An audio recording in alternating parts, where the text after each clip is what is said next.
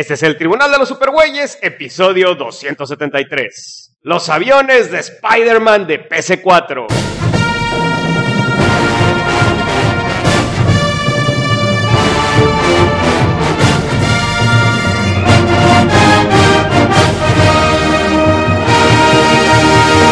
De todos los confines cósmicos del universo, se reúnen con papas y chelas las más poderosas fuerzas del bien que se hayan visto. Pedro Ajaz, Tavo Duarte, Chucho y Mario Padilla. Todos dedicados a luchar por la paz y la justicia de la humanidad y hablar un rato de cómics también.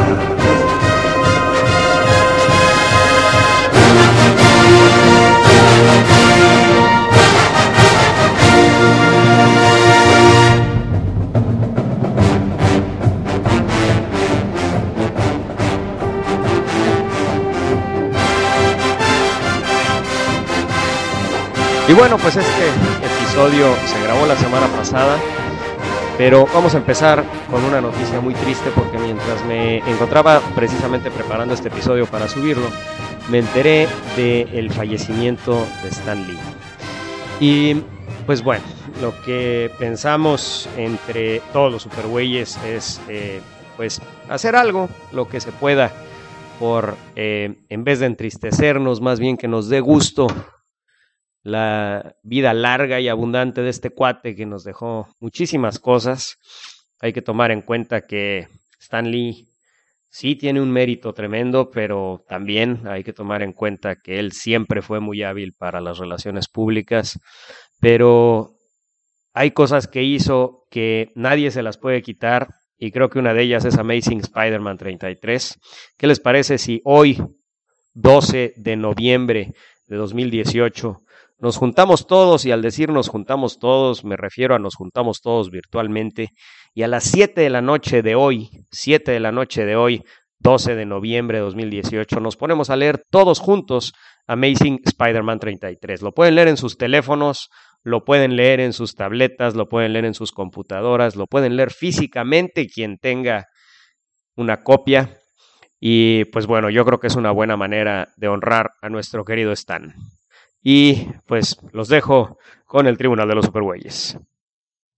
Y somos Pedro Ajaz, Tavo Duarte, Jesús Morales, Max Baez y Mario Padilla. Y hoy, damas y caballeros, hoy vamos a hablar de juegos de video, un tema que pues pocas veces tocamos. Ay, Goldo. Pues nuestro amigo Pedro definitivamente no tiene ni puta idea de qué está hablando cuando hablamos de este tema, pero pues hoy, no le dedicaremos el podcast completo a los juegos de video, pero sí una parte importante. Pero antes, tenemos un invitado muy especial, un amigo muy querido mío, mi amigo Max Baez, que lo conozco desde que estaba chiquito, desde que era así chiquitito, lo tengo así, estoy con el dedo para arriba, así como dicen, ay, desde que era chiquito, así estabas.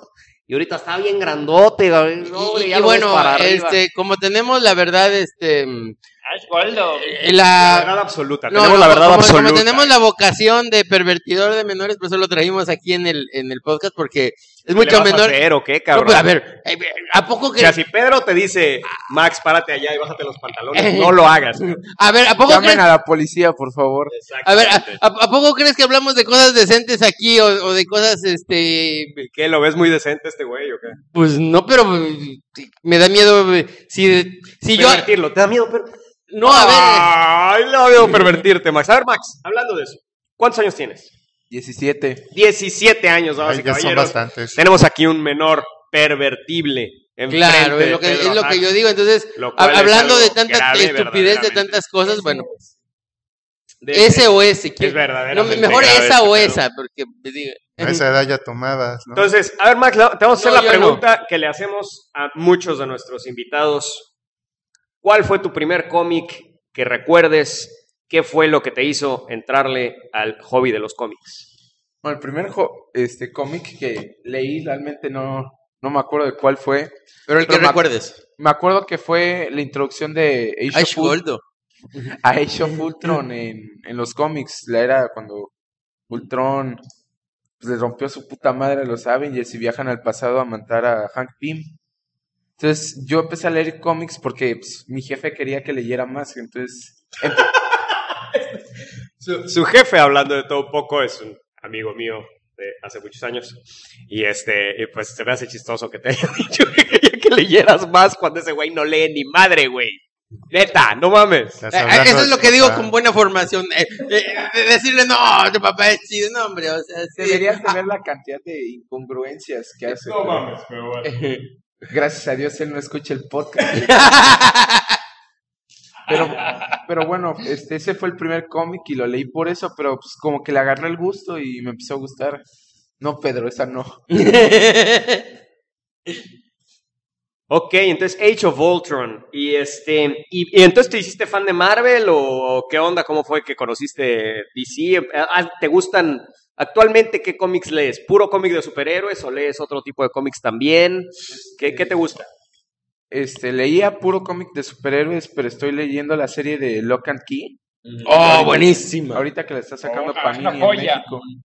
Entonces, la estoy leyendo, está muy buena. ¿Y ya leíste el cuarto tomo? No, apenas leí el primero. A ver, y ya tengo el segundo, entonces ya lo voy a empezar a leer. No, a ver, lo digo porque acaba de salir el cuarto tomo y me pasó algo bien chido con ese tomo. Los vuelvo a releer cuando salen.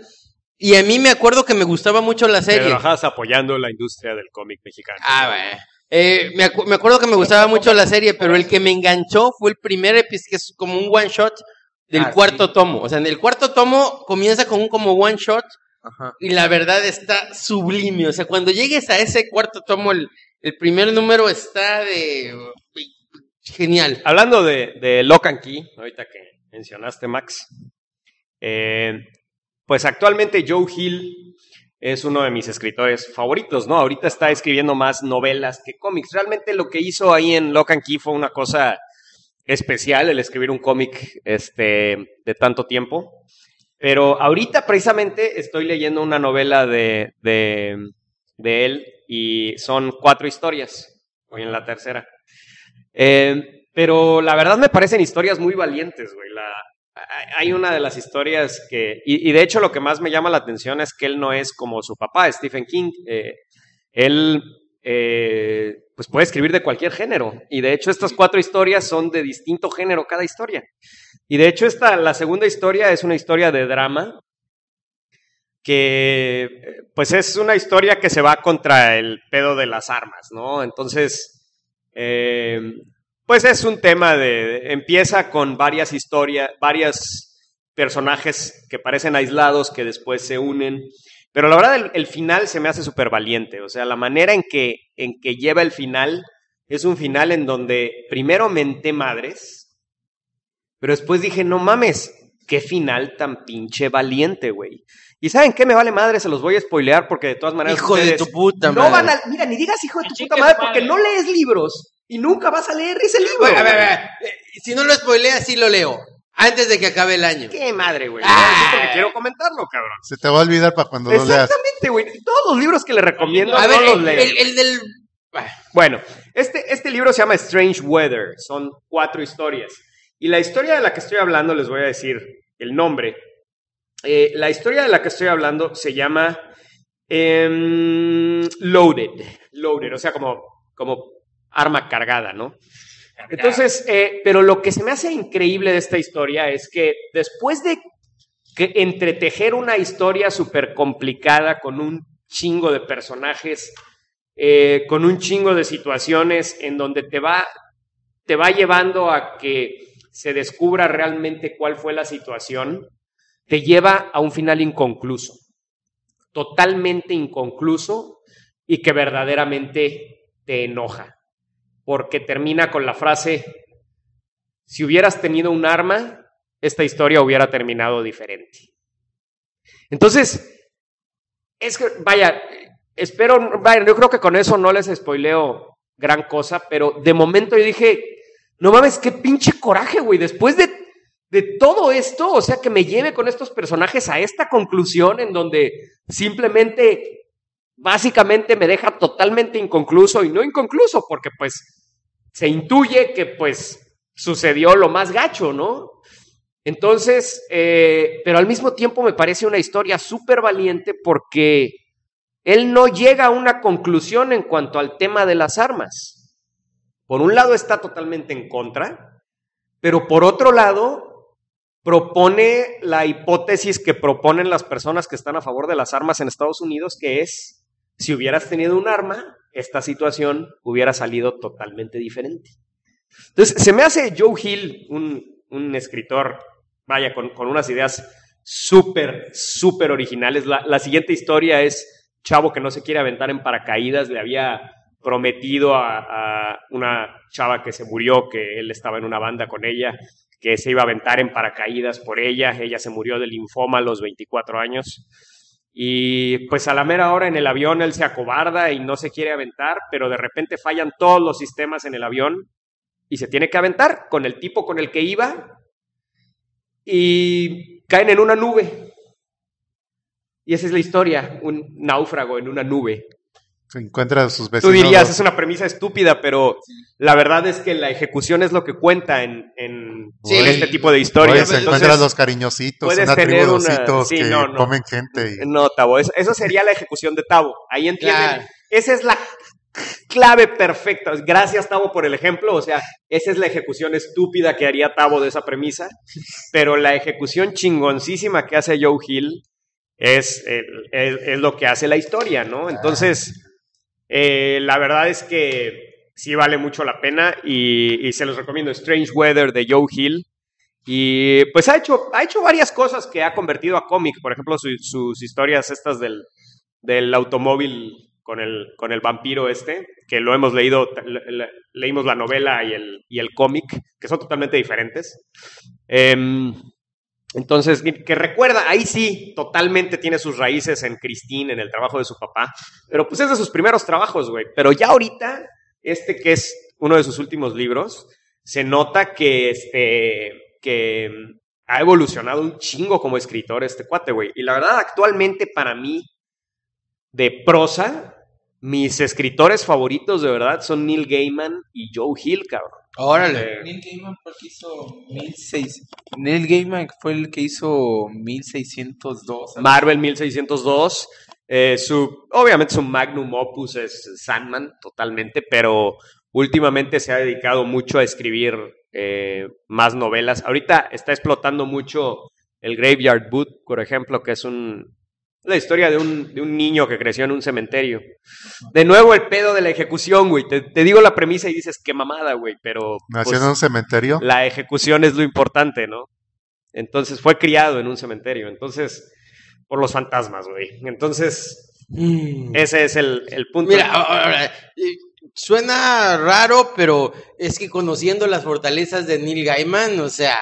Es la historia perfecta para ese cabrón. Y ya Neil Gaiman con un buen dibujante es increíble. Pero sí, él solito, escribiendo pura prosa, es increíble, güey. Es uno de esos escritores que te hacen vivir el libro, güey, para que me entiendas. Te hacen meterte en los personajes de una manera muy especial. Y ya saben que yo no leo clásicos. Yo cuando le platico esto a mi novia Eloísa, me dice, ay, no mames, cabrón, o sea... Lee Cumbres Borrascosas, cabrón. Bueno, o sea, de repente sí leo algún libro que me da Eloísa, ¿no? Por ejemplo, leí Lolita, leí... Mandilón. Será, pero fíjate que lo que me recomienda es bueno, porque me recomienda cosas que piensa que me van a gustar, ¿no? Aunque sean clásicos. Y la verdad, pues hace falta leer clásicos de vez en cuando. Digo, la verdad, García Márquez, pues yo no lo trago, cabrón. Yo no trago el pinche Macondo. No, pero es chido. Pero la verdad es que hay cosas. La insoportable levedad del ser es un libro que de verdad yo te recomendaría, pinche Max. Yo creo que cualquier güey tiene que leer La insoportable levedad del ser, cabrón. Te enseña un chingo de cosas sobre las mujeres que ni te imaginas. Claro, te empuja un chingo de política mientras lo hace, güey. Pero te enseña un chingo de cosas sobre las mujeres que tú ni te imaginas, güey. Vas a ser... Más o menos como Star Wars 1. ¿Cómo? Más o menos como Star Wars 1. No. O sea, me refiero a la política. Sí, no. No, hasta eso, o sea... Porque, no mames, o sea, la mitad del episodio 1 es pura política. Pero no, mira, aquí es una política... Simplemente es... que ahí está y simplemente no es aburrida. Pero bueno, pues a lo mejor tampoco es la parte más entretenida. Son autores que vivieron periodos muy cabrones y en países totalitarios, güey, y entonces no pueden evitar escribir sin plasmar eso en su obra, güey. No pueden imaginarse un mundo sin esos pedos, güey. Ese es el problema. Pues fíjate, ¿no? Que en esa cuestión a mí me gustó mucho la de la inmortalidad, también de Milán Kundera, porque ya es el cuate viviendo en París, ya despreocupado de la política, el cabrón ahí sí se mete en rollos completamente personales, en cosas. Pero bueno, pues también es un buen libro. Y fíjate, ahorita que estás diciendo de los clásicos, algo que me encontré hace semana y media y lo estoy leyendo. El Principito, buenísimo, cabrón. No es Ay, un sombrero, odio. Es una víbora que se tragó un elefante. Odio esa obra. Me cae gordo lo del borreguito dentro de la caja. ¡A la madre! ¡No mames, Tavo! ¡Ah! Y además que lo diga Tavo. Que lo diga en voz alta, güey. No mames. No, pero además Tavo. Pero bueno. Ya. A ver, okay. Bueno. Qué pendejada. Pero te iba a recomendar uno que me lo encontré, que dije, bueno, pues está barato, estaba 50 varos, no llegaba a los 60. Entonces dije, pues, este cabrón lo he mencionado un chingo, hasta en los cómics, vamos a comprar este librito, delgadito. El hombre que fue jueves de Chesterton. La neta está. No, cabrón, o sea, tú dices. Ay, sí, yo ni lo había oído hablar esa madre, güey. Yo lo he leído hasta en cosas de Superman, ahí luego Superman lo cita y la chingada. Ah, cabrón. Pero bueno, la cuestión es que lo compré, güey. Sí, es bien curioso porque comienza así. Yo conozco al hombre que se llamaba Viernes, que estaba en una isla. Exacto, pero este es el hombre que se llamó Jueves. Primero, comienza describiendo muy bien. ¿Nos vas a platicar esa madre? No, de rápido. Comienza describiendo muy bien un barrio de... Esta parte será editada porque... Comienza describiendo muy bien un barrio de Londres, pero con una pinche sátira, así, con una capacidad de burlarse de las personas, de sacar lo bonito, pero también de burlarse de la gente. Y después... Y aquí es donde empezamos a perder. Espérate, y después comienza a filosofar. Pero de repente, a ver, aunque comienza a filosofar, de repente te das cuenta que es una pinche novela de espías. Y lo cabrón es que, no voy a decir cuál es... Pero hay elementos de esa pinche novela que, por la fecha en que se escribió en 1800, de seguro era la primera vez que se hicieron y que lo vemos en la típica película de espías. Pero no mames, cuando iba en el Aston Martin y suelta humo para evadir a los que lo iban persiguiendo, no mames, yo dije, esto es de espías, cabrón, ¿no? No, algo así, no te voy a decir qué, pero bueno, o sea... No, si no me lo vas a spoilear, por favor, güey. No seas mierda y no me lo spoilees, pinche Pedro. Bueno... Pero es más, te digo, a ti te gustaría, porque por ejemplo, a ver, cuando comienza a hacer, cuando comienza a burletearse de la gente y de las cosas, dije, ay, esta es la pinche mala leche. Voy al Oxxo, ahorita vengo. No hay pedo, güey, no hay pedo. Esta es la pinche mala leche típica que... Tráeme una Tecate Light, ¿no? Porque estoy a dieta. Esta es la típica pinche mala leche Soy menor pendejo. Es más, voy contigo, güey, sí es cierto. Ahí los dejamos con Pedro y Tavo y Chucho. Vamos con no me dejes.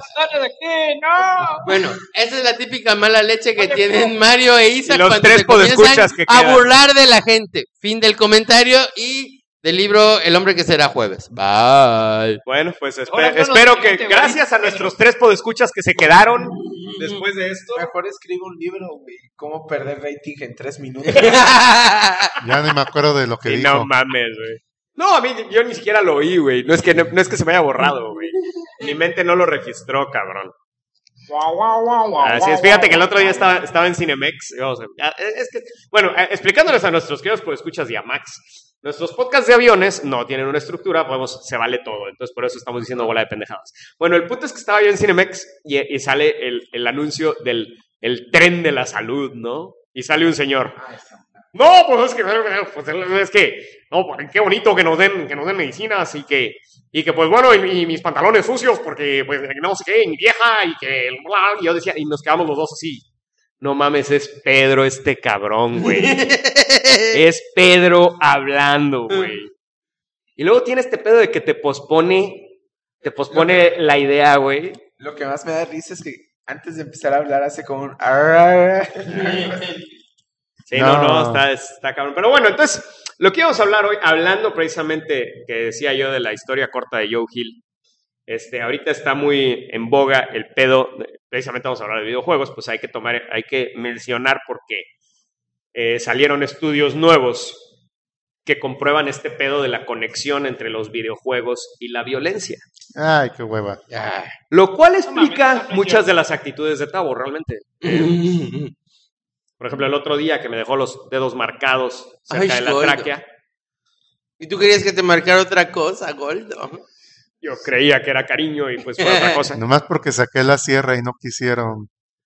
Pero bueno, el punto es que al parecer estos estudios comprueban la conexión entre los videojuegos y la agresión, ¿no? Especialmente los videojuegos competitivos. Entonces, por un lado, o sea, yo lo que pienso es lo siguiente, o sea, la industria de los videojuegos no necesita que nadie la defienda porque, pues no, es una industria multimega millonaria. Ay, que, pues, ya se quedó. Nadie le va a hacer nada.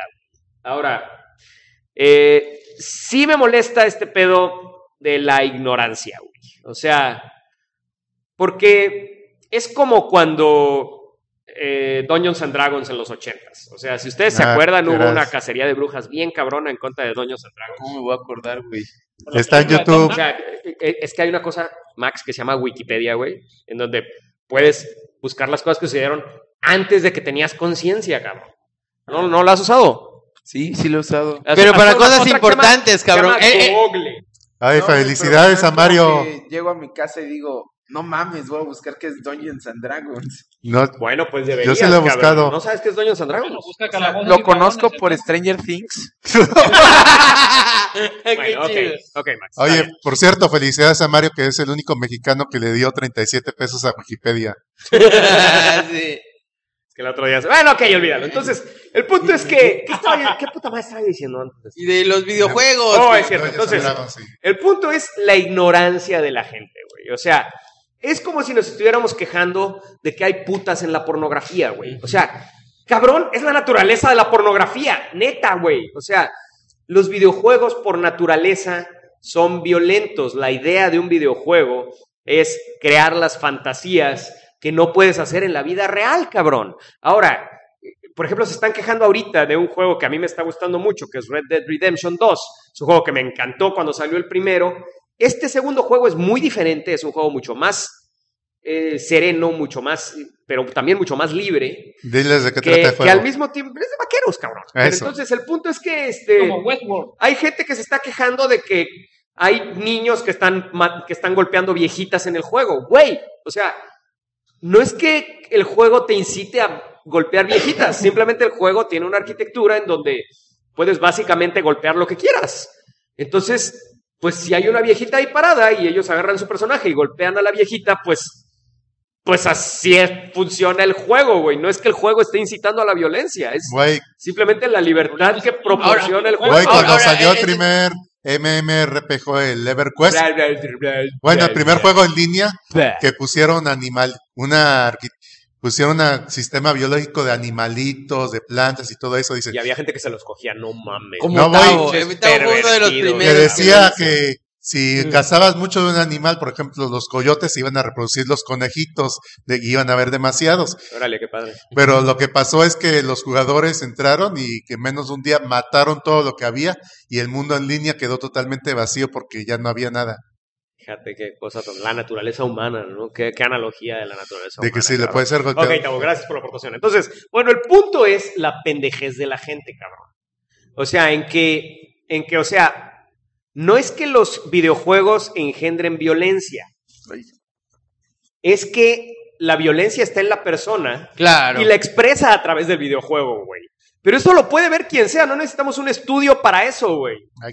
O sea, es obvio que la persona expresa su violencia a través del videojuego. Es como si dijeran, las pinches crayolas engendran violencia, güey, porque hay un niñito que empieza a dibujar pinches pistolas y gente con sangre y la chingada, ¿no? No, güey, o sea, simplemente el niño está expresando su violencia interna en esas crayolas, ¿no? Güey, Entonces, cuando juegan vaqueros o indios o su equivalente actual, sus niños de que están jugando con pistolitas, ¿qué les crees? ahí te tocó jugar vaqueros contra ellos. No, yo jugaba con los Transformers, pero bueno. Con los Transformers. Bueno, y se entonces, mataban entre ellos. Ladrones. que, a ver, Pedro, como neófito en el tema, pero como maestro, ¿qué opinión te merece el tema? Pues mira, cabrón, y lo que tú dices es cierto, o sea, si realmente yo veo que, y ya ni siquiera como maestro, también como, si yo veo que mi pinche sobrina agarra un videojuego y comienza a hacer esa madre, me preocuparía qué es lo que le pasa a ella, o sea, por qué está teniendo esa reacción y le gusta seguir golpeando al pinche viejito, o sea, así de sencillo. Entonces, bueno, Está muy desde el momento en que chiquita. se te ocurre que es una opción darle un madrazo al viejito, hay algo ahí que anda mal y no tiene nada que ver con el videojuego, tiene que ver con otras cosas. Entonces, A ver, Max, tú conociste o sea, tú tienes una perspectiva totalmente diferente, güey. Tienes menos de la mitad de mi edad, cabrón. Entonces, yo soy un güey que vivió con la historia de los videojuegos. O sea, Desde que empecé nacieron. a jugar Atari 2600, güey. Fue mi primer consola, cabrón. Entonces, quiero saber tu perspectiva. Supongo que tu perspectiva es a partir de, no sé, un Xbox 360 o algo así, ¿no? No mames, desde el Xbox negro. Fue Ok.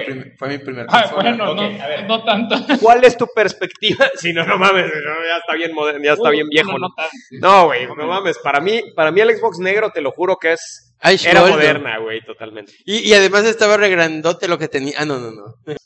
Ah, bueno, pues sí, uno de mis primeros juegos fue Batman Begins y Ultimate Alliance, que son actualmente, bueno, para mí son juegazos. O sea, me acuerdo cuando era morro, pero yo experimenté jugar, o sea, a los 6 años, 7, el GTA San Andreas y el GTA 3. Ok, tengo que hablar con tu papá, cabrón. ¿Por qué, güey? Golpea- ¿Por qué? Cabrón, es que, o sea, desde mi punto de vista es darle a un niño una película porno, güey. O sea, es un juego que es definitivamente para adultos, güey. El Grand Theft Auto San Andreas es un juego para adultos. Neta, güey. O sea, ese es el problema, güey. O sea, probablemente tu jefa a lo mejor se quejó, ay, Dios mío, ¿qué está haciendo el niño? Pero pues no mames, o sea, es que no es un juego para niños. Y ahí decía grandote, 18 más, güey. Sí, ¿qué, güey? No mames. O sea, mira, Cualquier cosa ya ahorita, Decir que- películas, música, lo que sea, o sea, es lo dime mismo. una razón por la que es malo que un niño juegue GTA San Andreas. O sea, Bueno, puede ser una no de las sé. consecuencias? No, con consecuencias no lo sé, cabrón, pero pues bueno, supongo que es malo porque pues básicamente el concepto del juego es que pues es un pandillero en un gueto de negros que pues básicamente va creciendo hasta tener su propia mega pandilla con una casa en Beverly Hills, cabrón, y pues después se compra un F-16 con misiles, cabrón, y pues básicamente todo lo que hace es robarse cosas, o sea, no hay absolutamente... De hecho, una de las misiones más memorables de GTA es, por ejemplo, quemar campos de marihuana de un competidor, güey. Entonces, no sé, pues simplemente no me parece para menores de edad, güey. A mí tal vez yo estoy loco, cabrón. Bueno, mira, así como jugar operando no me hace doctor, güey. Jugar GTA San Andreas no me va a hacer ir a quemar campos de marihuana, güey. O sea, Buen argumento, muy buen argumento. Sin embargo, jugar operando te hace consciente de lo que es más o menos, te hace jugar a que eres un doctor. Te da toques. Te hace consciente de que existe esa carrera y que puedes llegar a ser médico y puedes llegar a operar en la vida real, güey. Al igual que este juego, te hace consciente de muchas cosas que tu mente no tiene la madurez para procesar, que no debes de ser consciente de que esas cosas existen en ese momento, creo yo. Tal vez. Para No, empezar- yo creo que consciente puede serlo, pero ya depende de uno después si decide, o sea, y de la educación que tiene y de cómo lo van forjando también. A ver, Depende Chucho, si tú de plano te acercas a eso o no. tú a tu hijo, en el remoto caso de que tengas uno, cabrón, porque está bien cabrón a estas alturas, Oilo.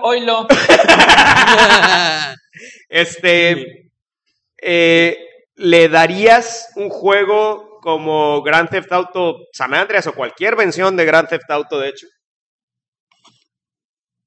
Pues no como que se lo daría, pero tal vez lo jugaría con él en su debido momento. O sea, ¿cuál sería su debido momento? O sea, tienen clasificación de edad ya los videojuegos, como las películas, como no sé si los libros también se podría llegar a poner eso. Pero, pues sí, o sea, por algo ya están clasificados para adultos, para niños. Exactamente. Gracias por darme la razón, mi querido Chucho. Ese es mi punto, güey. Bueno, pero ahora dejen hablar a Max, cabrón. Nada más te recuerdo, güey, que tú fuiste el pendejo que se quejó en Logan de que no dejaron entrar a menores de edad. Lo que pasa es que Logan, a mí, en lo personal, no me... Ahora, te voy a decir cuál es la diferencia. A ver, no me quejé de que no dejaran entrar menores de edad. Me quejé de que aún con sus papás, con el consentimiento de sus papás, no los dejaron entrar. O sea, desde mi punto de vista, están brincándose la patria potestad de los papás, decidiendo por los papás que pueden o no ver sus hijos. Eso es lo que me pareció muy mal. Ahora, Logan es una película que fuera de la escena en donde la niña hace actos violentos, digamos, en la primera, tercera parte de la película, a mí me parece una película que es totalmente para adolescentes y adultos. No, tal vez no llevaría a un niñito de 6 años, de 7 años. ¿De acuerdo? Pero a un niño de 10, 12 años, sí lo llevo, güey. Logan es una película, o sea, no es una película, además, tiene un buen mensaje, güey. Exacto. O sea, la violencia es justificada, cabrón. Es una película que ahí sí yo llevaría a mi hijo. A ver, más que justificada. Cuando hay muchos momentos donde la violencia, eso es lo que me encanta de esa película, la violencia se muestra como lo que realmente es algo desagradable. Y es justificada por la trama, güey. O sea, Claro. es una violencia que está sucediendo por una razón, cabrón. Entonces, y no es una violencia gráfica a lo estúpido. O sea, no voy a llevar a mi hijo a ver una película, no sé, no lo voy a llevar a ver Perros de Reserva, cabrón. ¿Estás de acuerdo? O sea, independientemente del lenguaje... ¿No has visto Perros de Reserva? No mames, tienes mucho que vivir, cabrón. No, mames. tenemos que Tienes verla. tienes una vida entera por delante, cabrón. Tienes que ver Perros de Reserva. Sí, Es más, sí. la vemos con este cabrón. Sí. En cuanto tengamos tele aquí en el Tribunal de Justicia, te vamos a invitar a ver Perros de Reserva, güey. Bueno, entonces, el punto es que es una película que no es para niños, güey, ¿no? Entonces...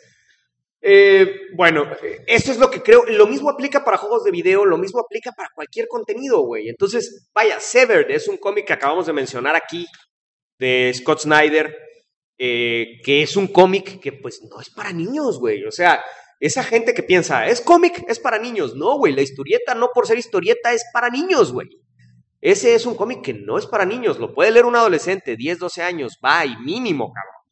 American Vampire, tampoco, güey.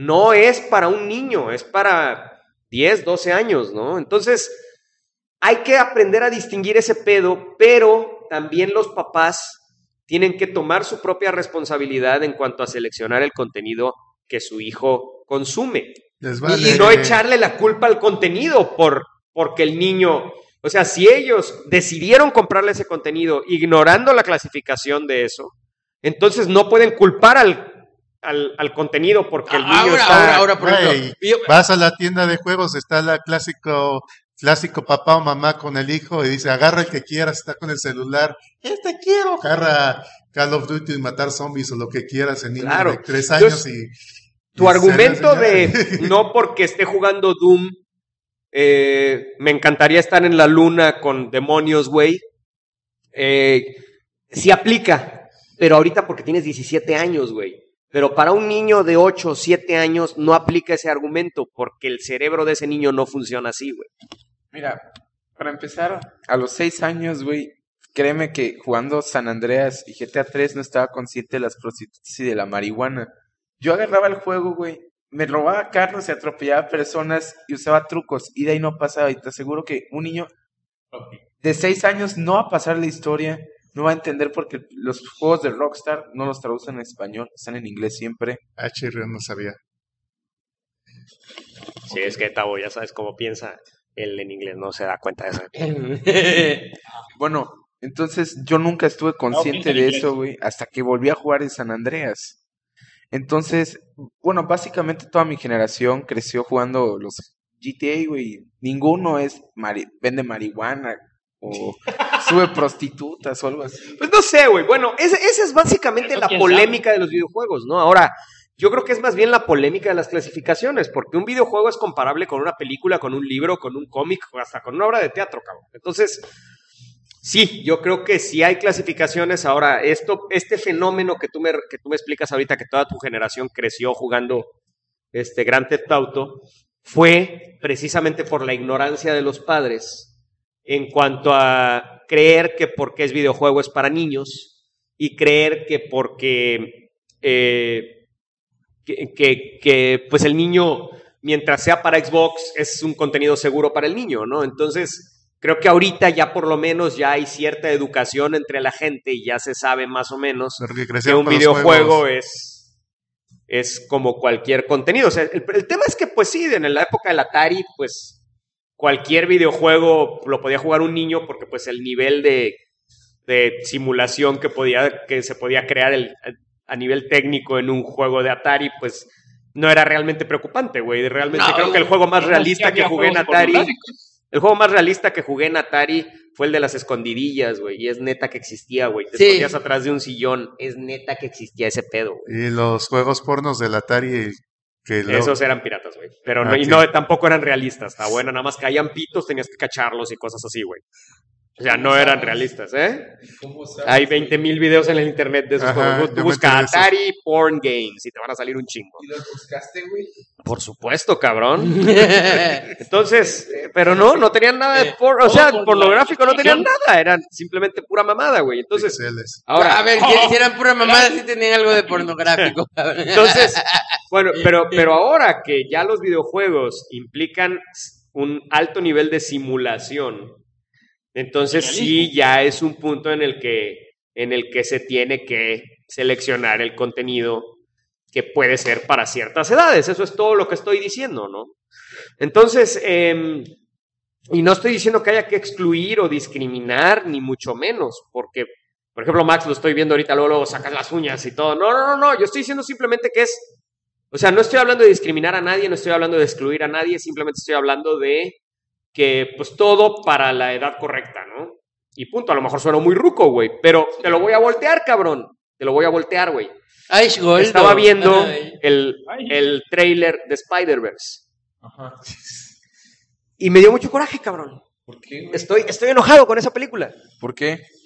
Porque me di cuenta que es una película hecha para chavitos, no para mí, güey. Es una película totalmente pendejita, hecha para niños chiquitos, güey, que pues no es de esas películas que dices, no, es para niños, pero también para adultos, ¿no? O sea, no. Esta es 100% para niños, güey. O sea, no estamos hablando de Lego Batman, no estamos hablando de las películas animadas.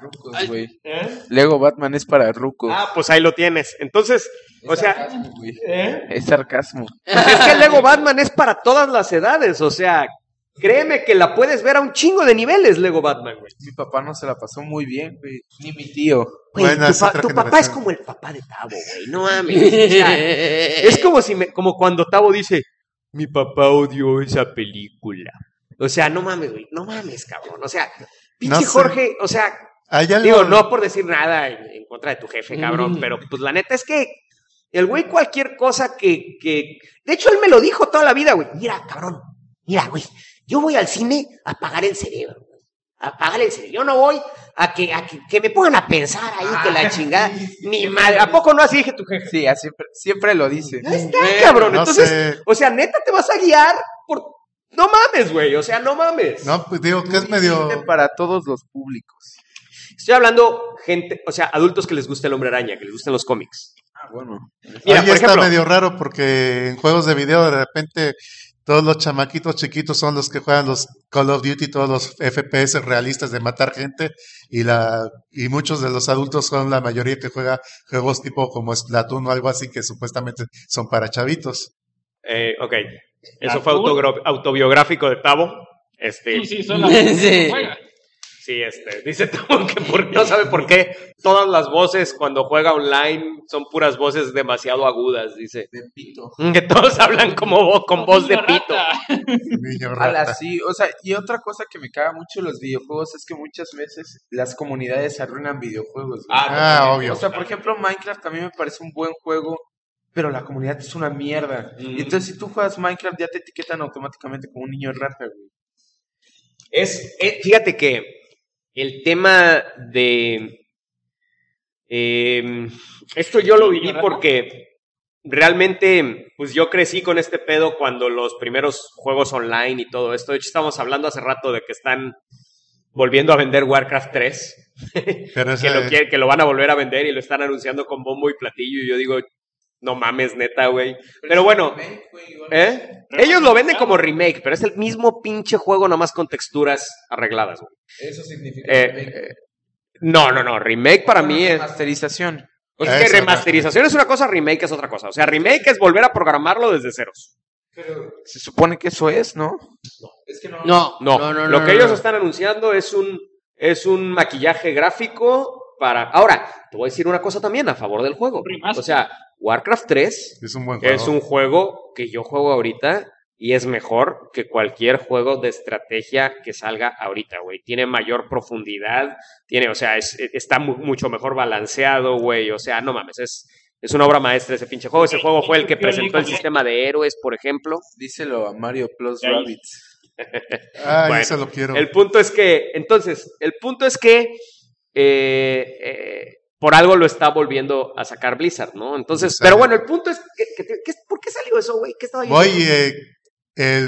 ¿Pero por qué lo dije? ¿Por qué salió? Por la edad de los jugadores. Por ejemplo, ahorita están sacando... Y de las comunidades. De las comunidades. Entonces, en esa época, güey, cuando empezó Battle.net, que estamos hablando de que éramos puros adultos, o sea, puros, güey, los más chavos tenían 17 años, güey.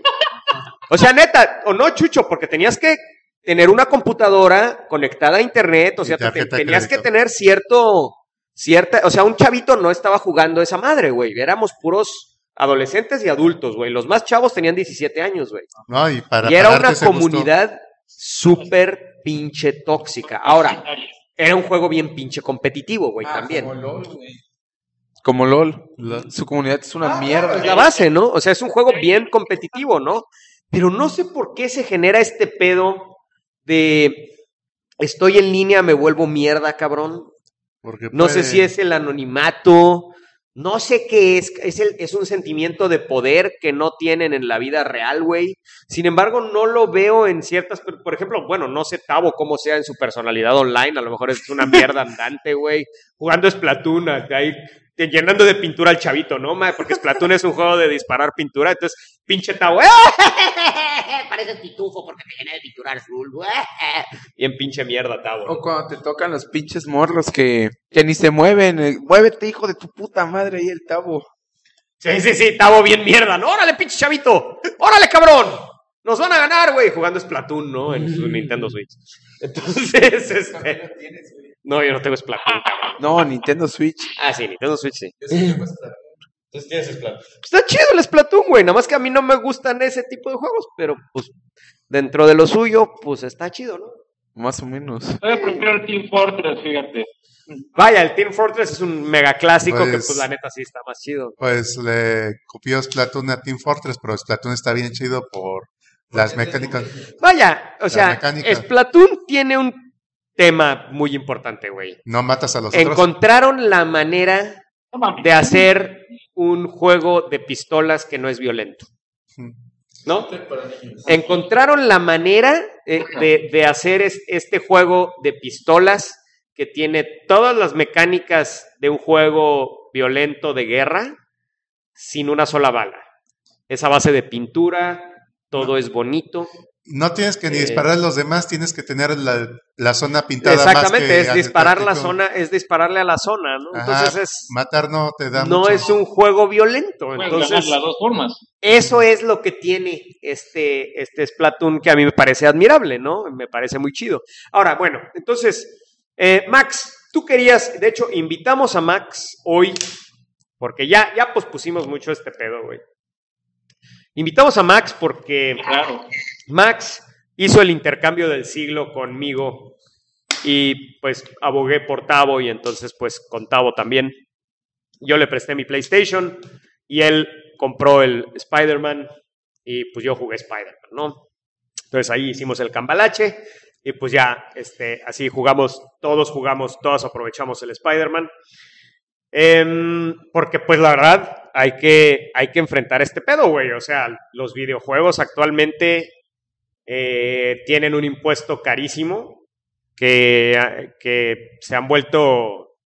pues la verdad para mí, yo que no gastaba más de 500 pesos en un videojuego, ahorita ya no es viable, güey. Si quiero jugar cualquier juego nuevo, cuesta 1,300, 1,400 pesos, a menos que lo agarre en oferta en Amazon, que te cuesta pues, a lo mejor 1,100, 1,000 pesos, ¿no? Como 200 pesos Amazon menos. tiene muy buenos precios. Pero bueno, entonces, Max, tú estabas muy emocionado por platicar del Hombre Araña. Entonces, quiero saber qué es lo que te gustó tanto de este juego.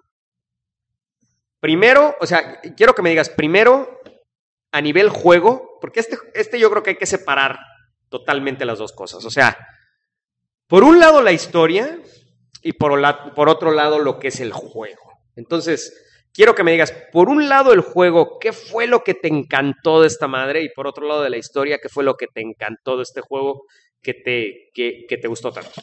Bueno, por el lado del juego y de todo lo que viene siendo el gameplay, me pareció un juego muy básico el Hombre Araña, o sea, como cualquier otro. Pero yo creo que lo que reluce aquí es la historia, porque es buenísima. Y pues ya las nuevas gráficas que mejoraron el balanceo, a la hora de agarrar madrazos también está medio bien, ¿no? Pero la historia está poca madre.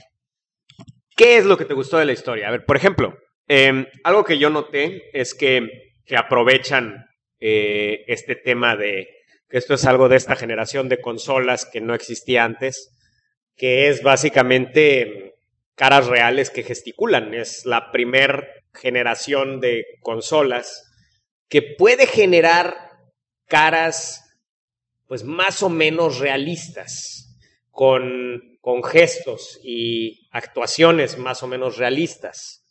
Entonces, y mejor animada.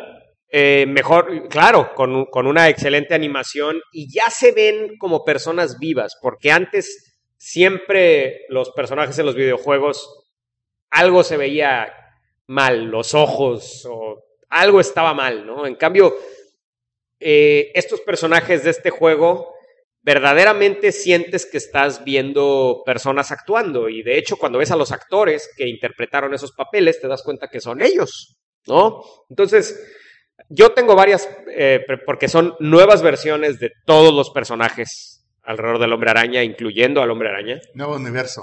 Pero, ¿qué te gustó? ¿Te gustó los personajes? ¿Te gustó la trama? ¿Qué te parece más especial del juego? Bueno, para mí lo más especial viene siendo los personajes, cómo están desarrollados a lo largo de lo que viene siendo la historia.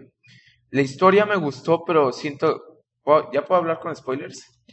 Pues vamos a empezar un ratito. Acábate lo que puedas decir sin spoilers y ya luego dices con spoilers y avisamos. Si salió pues en el gameplay del E3, lo puedo decir. Sí. Bueno, yo siento que la historia se pone buena hasta que se escapan los personajes, los 6 siniestros de la prisión. Es casi el de la final. balsa. Cállate, cabrón. Bueno, ya, yo creo La que chingada, ya. spoilers. A la chingada, spoilers, a la chingada ya. Sí, ya, ahorita. Bueno, entonces, sí, realmente, o sea, No, tampoco. yo creo que muy importante mencionar que yo no había visto era una reconstrucción del mundo del Hombre Araña tan profunda desde las series de películas, ¿no? O sea, pero tan profunda me refiero a que verdaderamente tomaron la esencia de los personajes, pero los cambiaron por completo. Ajá. Para mí, definitivamente, y estoy seguro que para cualquier persona que lo jugó, el personaje favorito, pues es el Doctor Octopus. No sé tú qué opines. Por ejemplo, la relación que es, o sea, por ejemplo, cuando ya al final, cuando acaban los madrazos, Peter se va diciendo, "This hurts like hell", o sea, que le dolió de verdad pelear con Octopus. Entonces, la mitad del juego, básicamente, el Doctor Octopus es bueno. Entonces van cultivando una relación que al final te pega. Que ves que, o sea, siempre supieron bien qué pedo y ya, o sea, valió madres. Entonces, yo siento que cómo se relacionaron los personajes fue lo mejor del juego. Y cómo están desarrollados. Ahora, entonces esto pues definitivamente aprovecha de nuevo pues cosas que no se podían hacer antes en ningún videojuego, ¿no? O sea, este nivel de cinematografía, digamos, en un videojuego, ¿no? Y cinematografía interactiva, porque ese es el punto. O sea, sí, el juego te quita la interacción en muchos momentos, pero en la mayoría de los momentos la interacción se mantiene, ¿no? Para mí es un juego que me encantó, pero sí me dejó esperando más. O sea, yo esperaba más nivel de decisión. O sea, para mí es un juego que está totalmente al nivel de Arkham Knight. O sea, no hay. Para mí podrían haber salido los dos juegos al mismo tiempo. Y pensaría yo que pues, son parecidos, ¿no? O sea, unos juegos de Batman. Yo pensaba que eran de la misma compañía, pero vi que son diferentes. Sí, no. Entonces, el punto es que sí yo esperaba que pudiera. Yo dije, si es, el nuevo juego del Hombre Araña, que lo están vendiendo como una cosa totalmente nueva, yo esperaba eso, verdaderamente una cosa totalmente nueva. Sin embargo, durante todo el juego, independientemente del tema de la historia, durante todo el juego, la verdad es que ni siquiera me tenían que enseñar a jugarlo, güey. O sea, es un juego que ya jugué muchas veces. Son mecánicas que ya hice muchas veces en muchos juegos, güey. Hasta entonces, las mecánicas de los enemigos eran casi iguales. De hecho, es un poco repetitivo en las situaciones en donde verdaderamente tiene que ser diferente, como cuando te enfrentas a los villanos. El juego repite las mecánicas que tienes que usar. Entonces, sí es un juego que te voy a decir que, como tú dices, terminé de jugar más por ver la conclusión de esta película que por jugarlo. Ahora, disfruté inmensamente el columpiarme por esa ciudad virtual, que creo que es uno de los principales puntos de venta del juego, y eso sí está muy bien logrado. Eso es una ciudad viva, a diferencia de Batman Arkham Knight, que eran calles desiertas con ahí pandilleros. Aquí habían personas de que te bajabas, caminabas y dices, ¡ay, el Hombre Araña, qué pedo! Y no sé qué. Con gasters. Con gasters, como dice Tavo, es que así dice Tavo, gangsters.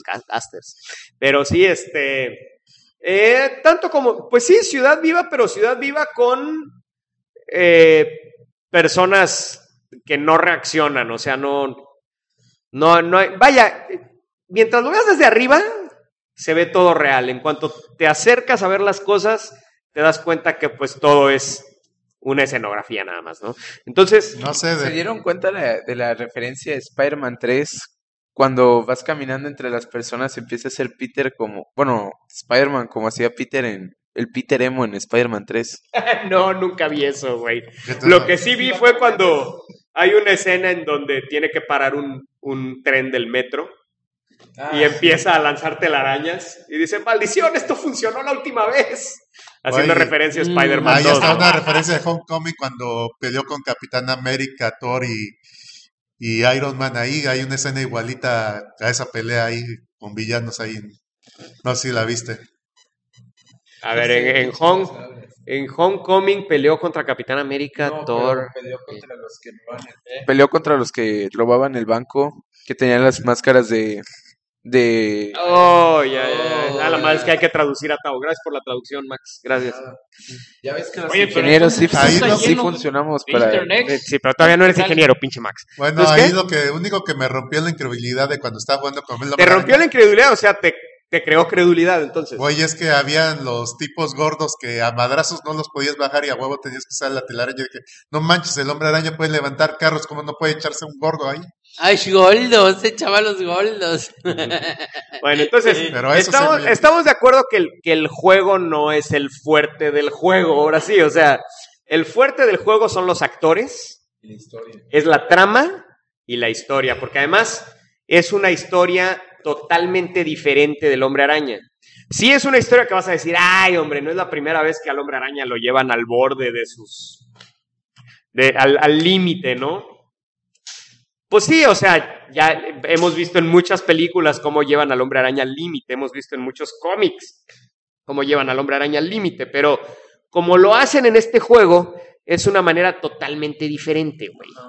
Y sí, como tú dices, tal vez se alarga mucho el juego al principio, pero creo que el objetivo de ese alargamiento es precisamente crear esta relación con Octavius. Sí. Que tú regreses, lo veas, platiques y generar a pesar de que sabemos quién es, generar este sentimiento de traición que de todas maneras te genera, güey. Sí. Cuando realmente te das cuenta de lo que pasó, ¿no? Sí, bueno, les iba a hacer una pregunta, pero ese güey se fue a cagar. Pregunta porque no... Está hablando de Pedro, Max.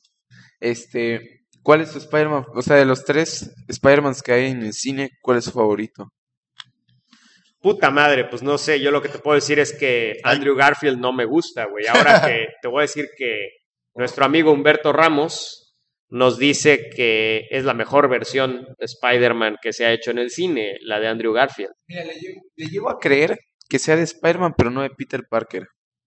Porque la verdad... lo de la patineta, qué Ajá, horror. sí, Pero era el niño cool de la escuela, no mames. Sí, o sea, es el pinche niño cool, o sea, yo no entiendo por qué no es cool. Sí, cumple con todo lo que cumple un niño cool, o sea, es como estúpido.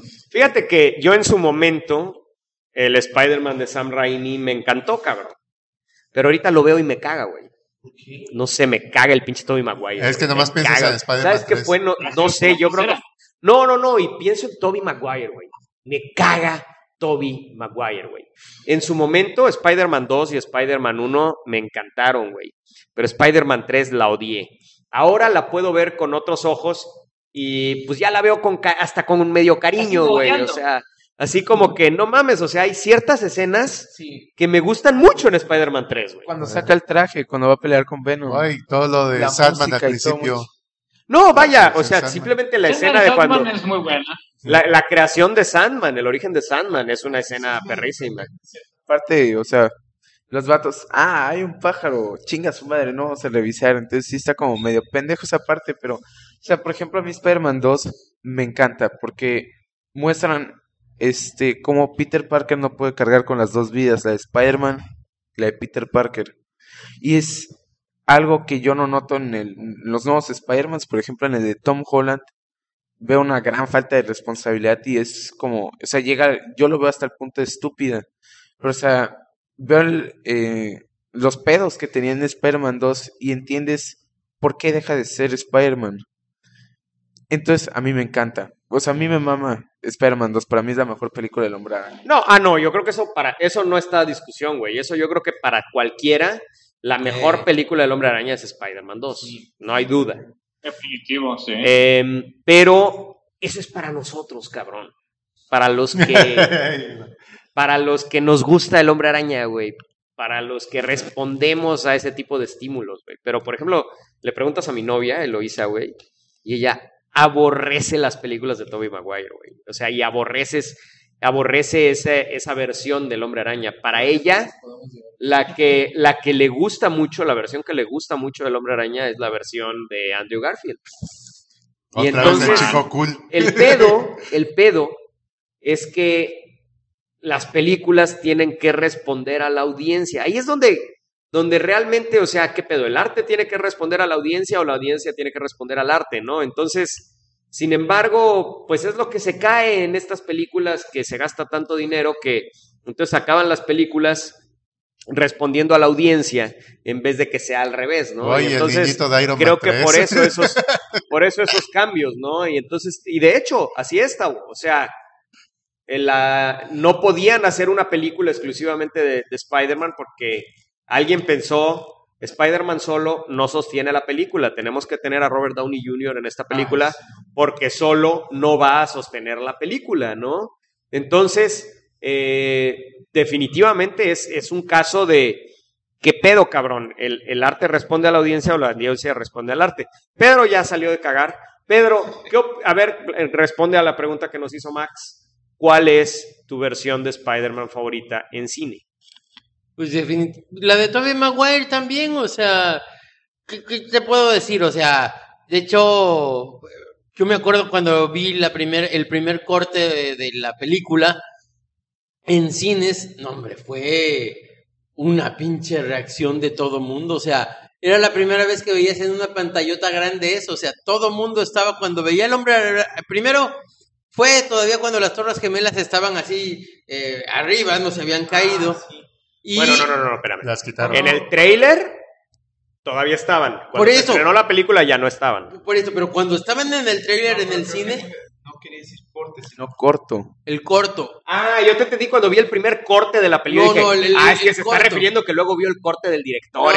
No. El corto de la película y de repente, pues Le invitó a parece, verla. o sea, me acuerdo que yo decía, porque parece que simplemente es un asalto y de repente el helicóptero que se lleva el dinero lo jalan y queda entre las dos Torres Gemelas y la mayor parte de la gente dijo, yo dije, puta, ya le partieron la madre al Hombre Araña con esta idea tan cursi, pero de repente comienza el Hombre Araña a columpiarse y todos, o sea, era impresionante ver al Hombre Araña columpiarse así, ya ahorita no tiene tanto realismo, pero con ese realismo, y después cuando me acuerdo que faltaba año y medio para que estrenaran la película, mayo de 2004, 2003, no me acuerdo el pinche año.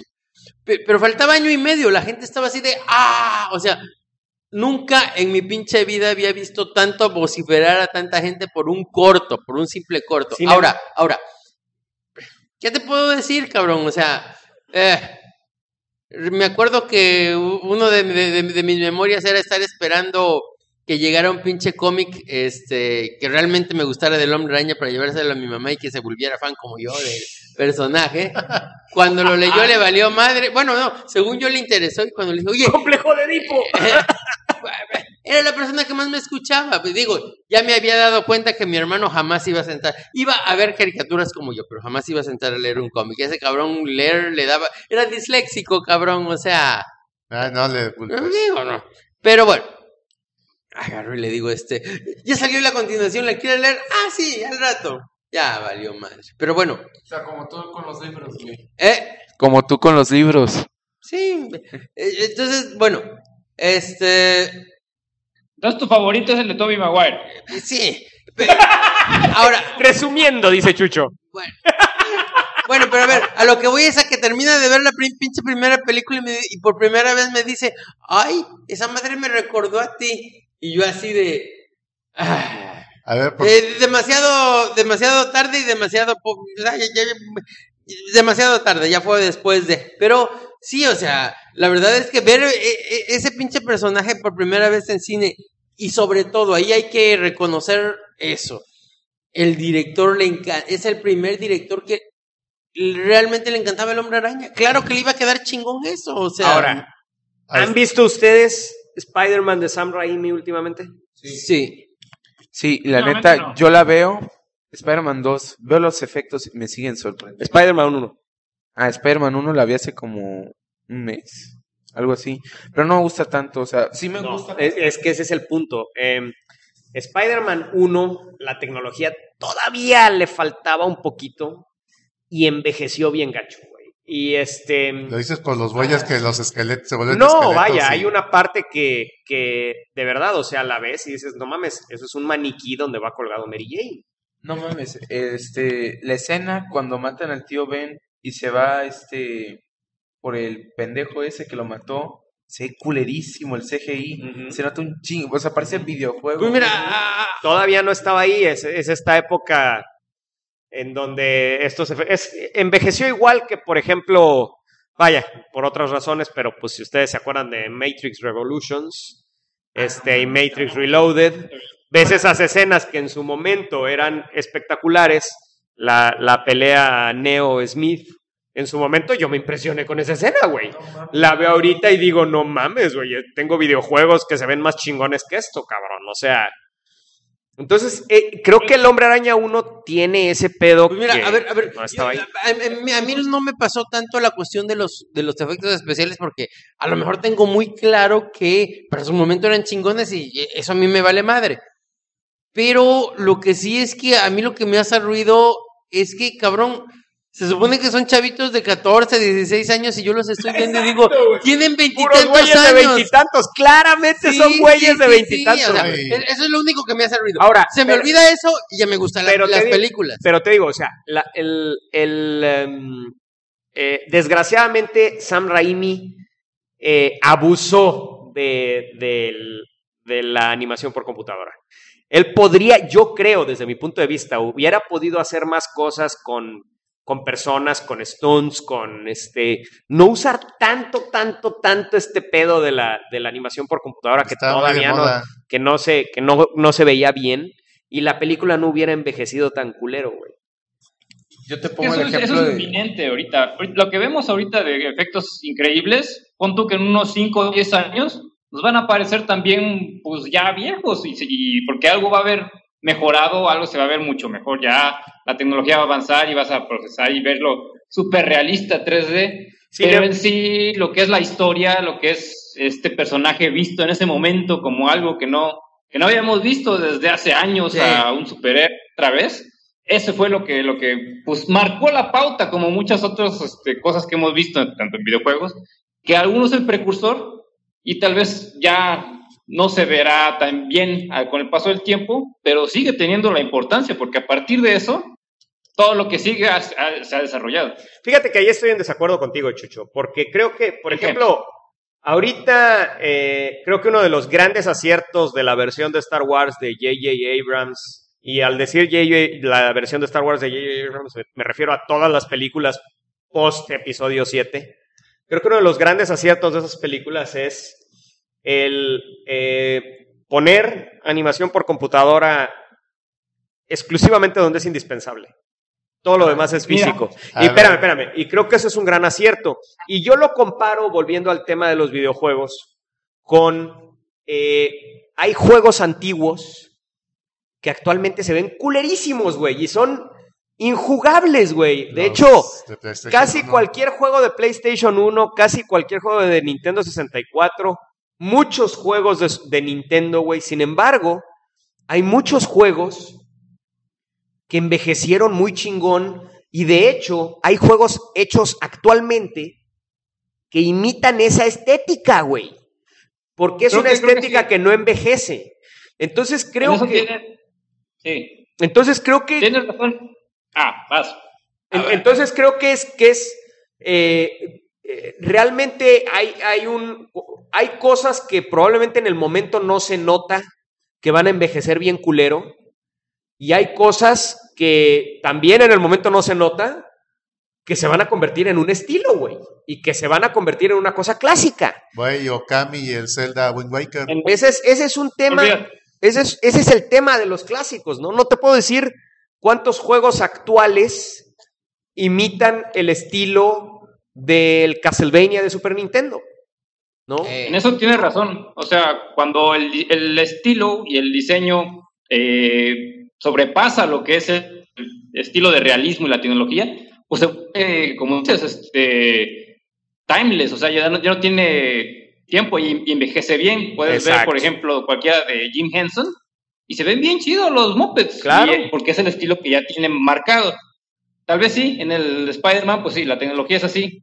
Pero incluso en la de J.J. Abrams hay muchas cosas que sí, por la tecnología ya ahorita se ven mejor, y no porque estén realmente hechos... Bueno, es como Jurassic Park, güey, o sea, ahí no notaba la diferencia entre dinosaurios y reales y CGI porque estaban bien combinados. Cuando haces esa buena mancuerna, pues es una película bien hecha independientemente de la tecnología, en eso sí. Claro, metieron tiranosaurios reales amaestrados con tiranosaurios por computadora y pues tú no notas cuál es cuál, ¿no? Tiene toda la razón. Max, ¿has visto las películas de Harryhausen, que Clash of the Titans, Jason de las Argonautas y todas esas? Eso La sí. vi alguna vez, pero así. Pero, o sea, ¿cómo Se ves? siguen viendo de poca madre, güey. porque- ¿Cómo las ves? Yo, ¿Cómo o sea, las viste las norm- escenas? o sea, tiene años. Se ven La bien, hidra, o sea, para la vi medusa. así ¿sabes? de que Tipo alguien de la su estaba época, viendo, pero yo no las he pero visto. están bien diseñadas de esa manera, o sea. King Kong de los 20, ¿la viste? No. No la has visto nunca. O sea, Las escenas, pedazos. o sea, los cortos. Ajá. Bueno. O sea, sí, del pinche güey que se vestía de chango en... No, no, no, no, no, no, no, Fue no, de no, los no, no, no, no, 50s. no, no, no, no, no, 50, 60, no, no, algo no. así. Es O una la de los película 80s. totalmente hecha con stop motion. Es una película impresionante que actualmente, a la fecha, no se sabe muchos efectos cómo los lograron, güey. O sea, es una película en donde el Sí. creador se encerró por 2 años a crear los efectos. No, fue una cosa increíble, güey. Pero bueno, es lo que creo que va a hacer este juego del Hombre Araña un clásico.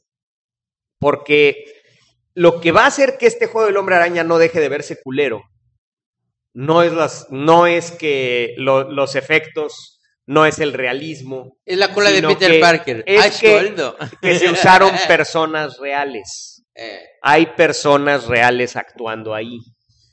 Hay realismo en la trama.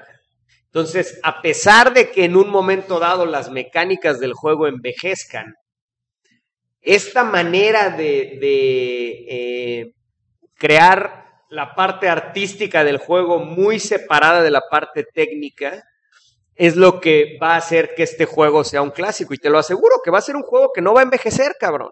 No va a envejecer por esas actuaciones de estos. O sea, esa actuación de Otto Octavius, del tipo que hizo Otto Octavius, esa transformación gradual que fue dando de ser un tipo bueno, un tipo... Que quería salvar al mundo.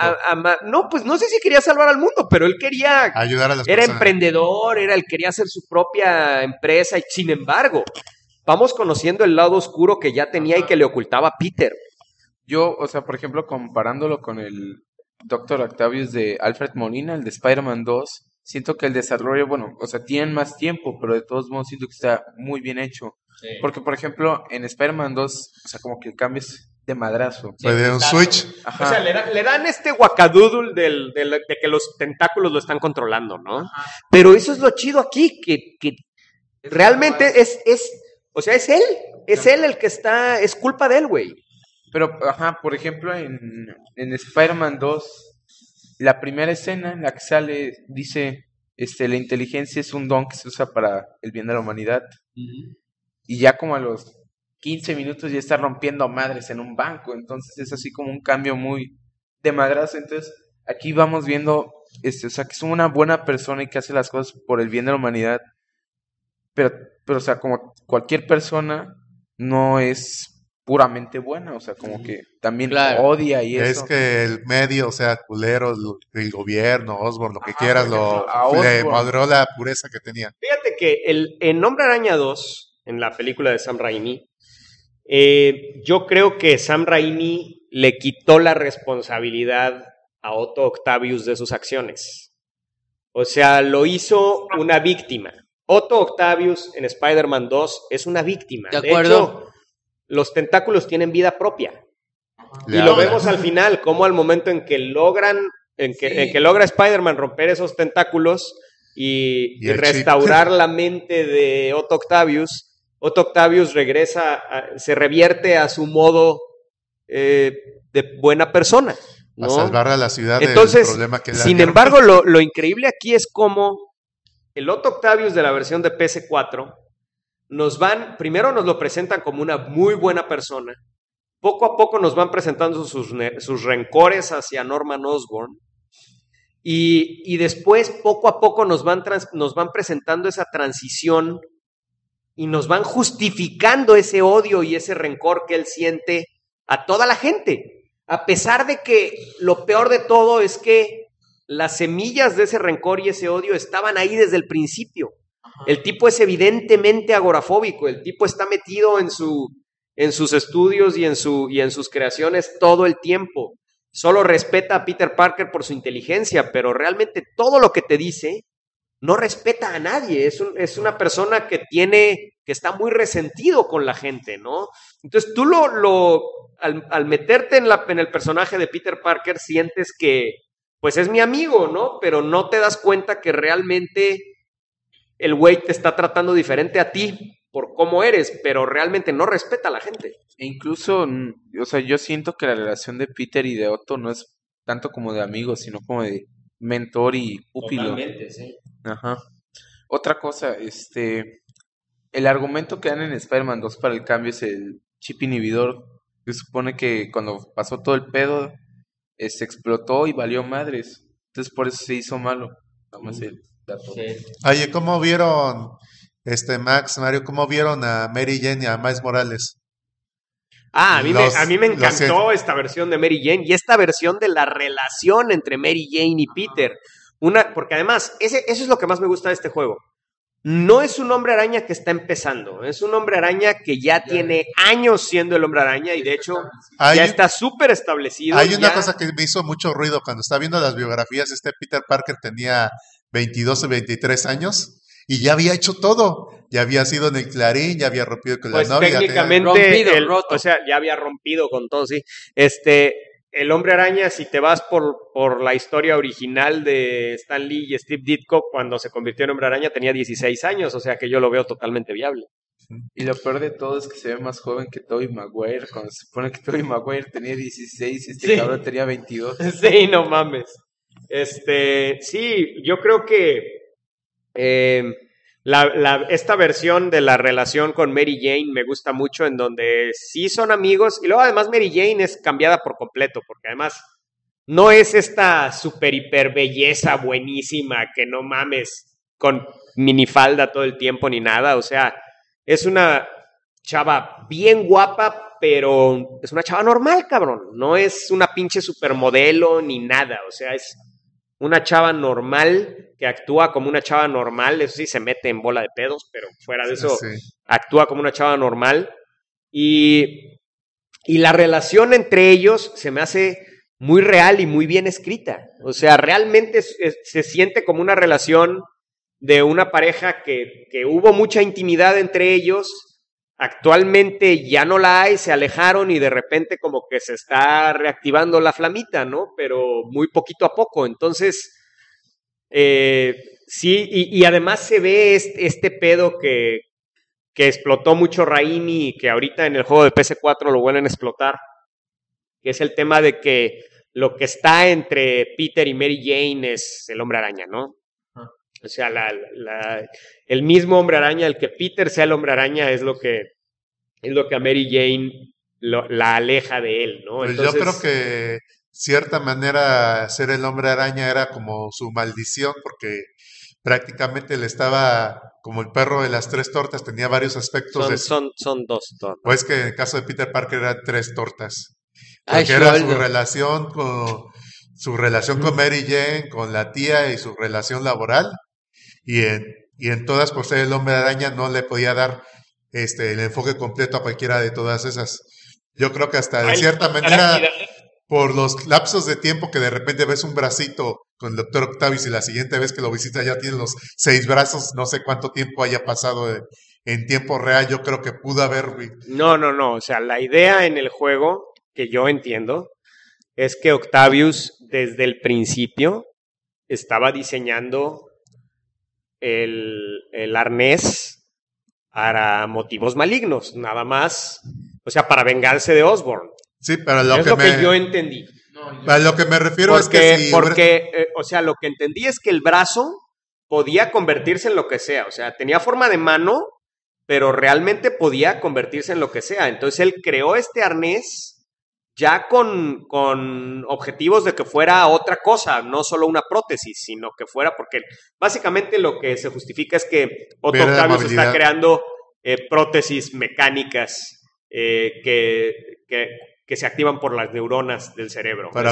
Eso es básicamente la trama. Acuérdate que tenía la enfermedad no sé qué esa y en año y medio iba a quedar totalmente paralizado. También, o sea, ese es un activador tremendo para el rencor de Octavius, ¿no? El que está enfermo y que no hay cura, ¿no? Y él mismo está buscando una cura para sí mismo, ¿no? Entonces, pues yo creo que está muy bien justificado y también, o sea, ya también poniéndome a buscar defectos, yo la verdad creo que es cosa también de dinero y de... Pero la verdad es que a mí me hubiera gustado más ver más villanos del Hombre Araña Sí. que seguirme peleando todo el tiempo con, el Mr. Negative. con los mismos villanos todo el tiempo, ¿no? La trama que es de Mr. Negative hasta cierto punto lo siento muy... Y la del Kingpin, la siento muy de relleno. Totalmente. Porque, o sea... No se resolvió nada con Mr. Ajá, Negative. al final de cuentas no llegó a ningún lado. O sea, fue lo de las bombas, vamos contra el... O sea, siento que lo tuvieron así muy de... O sea, como que 2 horas de ver qué pedo y al final 15... Menos, o sea, una misión muy rápida. Ya lo venciste, entonces se me hace muy estúpido. Yo creo que es un juego que sufre mucho de tener que haber sido hecho para que lo juegue cualquiera. Eso es un tema muy... Para mí, a mí la neta, se me hizo un juego facilísimo, lo puse en el nivel más difícil y aún así creo que me mataron 10 veces cuando mucho durante todo el juego y eso en unas bodegas en donde salen oleadas sí, eso sí me de mataron güeyes. Pero realmente, o sea, en el setting más difícil, pues la verdad el juego está cagadísimo y es muy lineal a pesar de ser, según ellos, abierto. Sí. Es totalmente lineal, o sea, no todo va apareciendo en su momento y no hay libertad, o sea, no hay libertad de que te vayas para acá, para el oeste de la ciudad y encuentres a lo mejor algo, una misión o una historia o algo, Es ¿no? como, O sea, le hubieran copiado más al juego de Ultimate de Spider-Man de que de repente aparecía un supervillano y lo parabas, ibas por acá o por allá y así. pues sí, vayan, o sea, yo creo que la idea hubiera sido mucho más interesante el encontrarte cosas y meter más mini historias, o sea, tal vez, ok, si se van a enfocar mucho en esta historia principal, va, pero también meter historias cortitas, ¿no? Por ejemplo, más historias como Tombstone, por ejemplo. Me encantó esta nueva versión de Tombstone. O sea, Tombstone es un villano de la era de bronce casi, 80s, 90s, que fue muy popular, terminó siendo medio hermano de Robbie Robertson, exactamente. En fin, fue una trama muy larga que se llevó a lo largo de Espectáculo de Spider-Man, si no mal recuerdo, cuando nosotros estábamos en bachillerato, creo, ¿no? Sí. O en secundaria, güey, sí. Yo estaba en secundaria. Yo lo leí en El Asombroso Spider-Man, ese pedo, güey. Y Tombstone era un personaje que a mí me gustaba mucho. Evidentemente copiado de Jaws del 007, pero traído a un albino negro. Pero la verdad estaba chido el personaje. Pero esta renovación que le dieron para este juego se me hizo muy buena, güey. Es una muy buena modernización. Y me hubiera gustado ver más historias cortitas de esas. Yo la verdad perseguí todas las cosas que había que hacer de la Gata Negra, a pesar de que era una cosa repetitiva. Tuve que hacerlo como 20 veces lo mismo. Creo que eso es porque ahorita sacaron el DLC. Exactamente, eso me caga también. Pero el punto es que yo creí que iba a haber algo en donde yo quería ver a Felicia Hardy, ¿no? Yo dije, si sigo este pedo, voy a ver a Felicia, ¿no? ¿Te dieron un traje? Y no, me dieron un pinche traje que la verdad es la misma. La verdad, esa es la otra. O sea, uno de los jales más, según ellos, más especiales del juego es la multiplicidad de trajes que te puedes poner, cada uno con poderes diferentes. La mera verdad es que yo nunca me cambié el traje porque todos los demás trajes estaban más jodidos que el traje principal. Entonces, pues la verdad, el traje principal está muy chido, güey. Yo casi nunca sé las habilidades del traje. Con las telarañas ya tenía. No, yo sí, un chingo, güey. Esta madre de que renuevas la energía, pues sí la usas un chingo, güey. Pero bueno, entonces el punto es que, te digo, tiene muchas cosas muy buenas este juego, muchas cosas que lo van a hacer un clásico y sí va a ser representativo de toda una generación, pero al mismo tiempo, el ser representativo de toda una generación es lo que lo hace tan genérico. Otra cosa que no mencionamos, el soundtrack no tiene puta madre. Ah, sí, definitivamente. Música nueva y instrumental. O sea, lo hizo el güey que hizo el soundtrack de Daredevil. Que el intro de Daredevil es buenísimo. Yo creo que ninguna de las series de Netflix, o sea, todas me saltó el intro excepto el de Daredevil. Entonces, el soundtrack fue algo que me encantó. O sea, sin pedos le gana el de Spider-Man Homecoming. Bueno, Eso sí me molestó un chingo de Spider-Man Homecoming. El soundtrack es una mierda. No, vaya, si tú me dices, a ver, ¿cuál es la música del Hombre Araña? Y vaya, y si me preguntas cuál es la música del Hombre Araña de Sam Raimi, te la identifico inmediatamente, güey. Sin embargo, ¿cuál es la música de Homecoming? Puta madre, ni idea, cabrón. Creo que no tiene un tema musical esa madre, güey. En cambio, de este juego del Hombre Araña, el tema musical está bien chingón. Y de hecho es muy reminiscente de Danny Elfman y las películas de Sam Raimi. Yo lo sé, o sea, bueno, yo tengo mi playlist de soundtracks, entonces tengo 3 canciones de lo que viene siendo el soundtrack. Tengo la del final cuando se agarra a madrazos con el Doctor Octopus, no mames.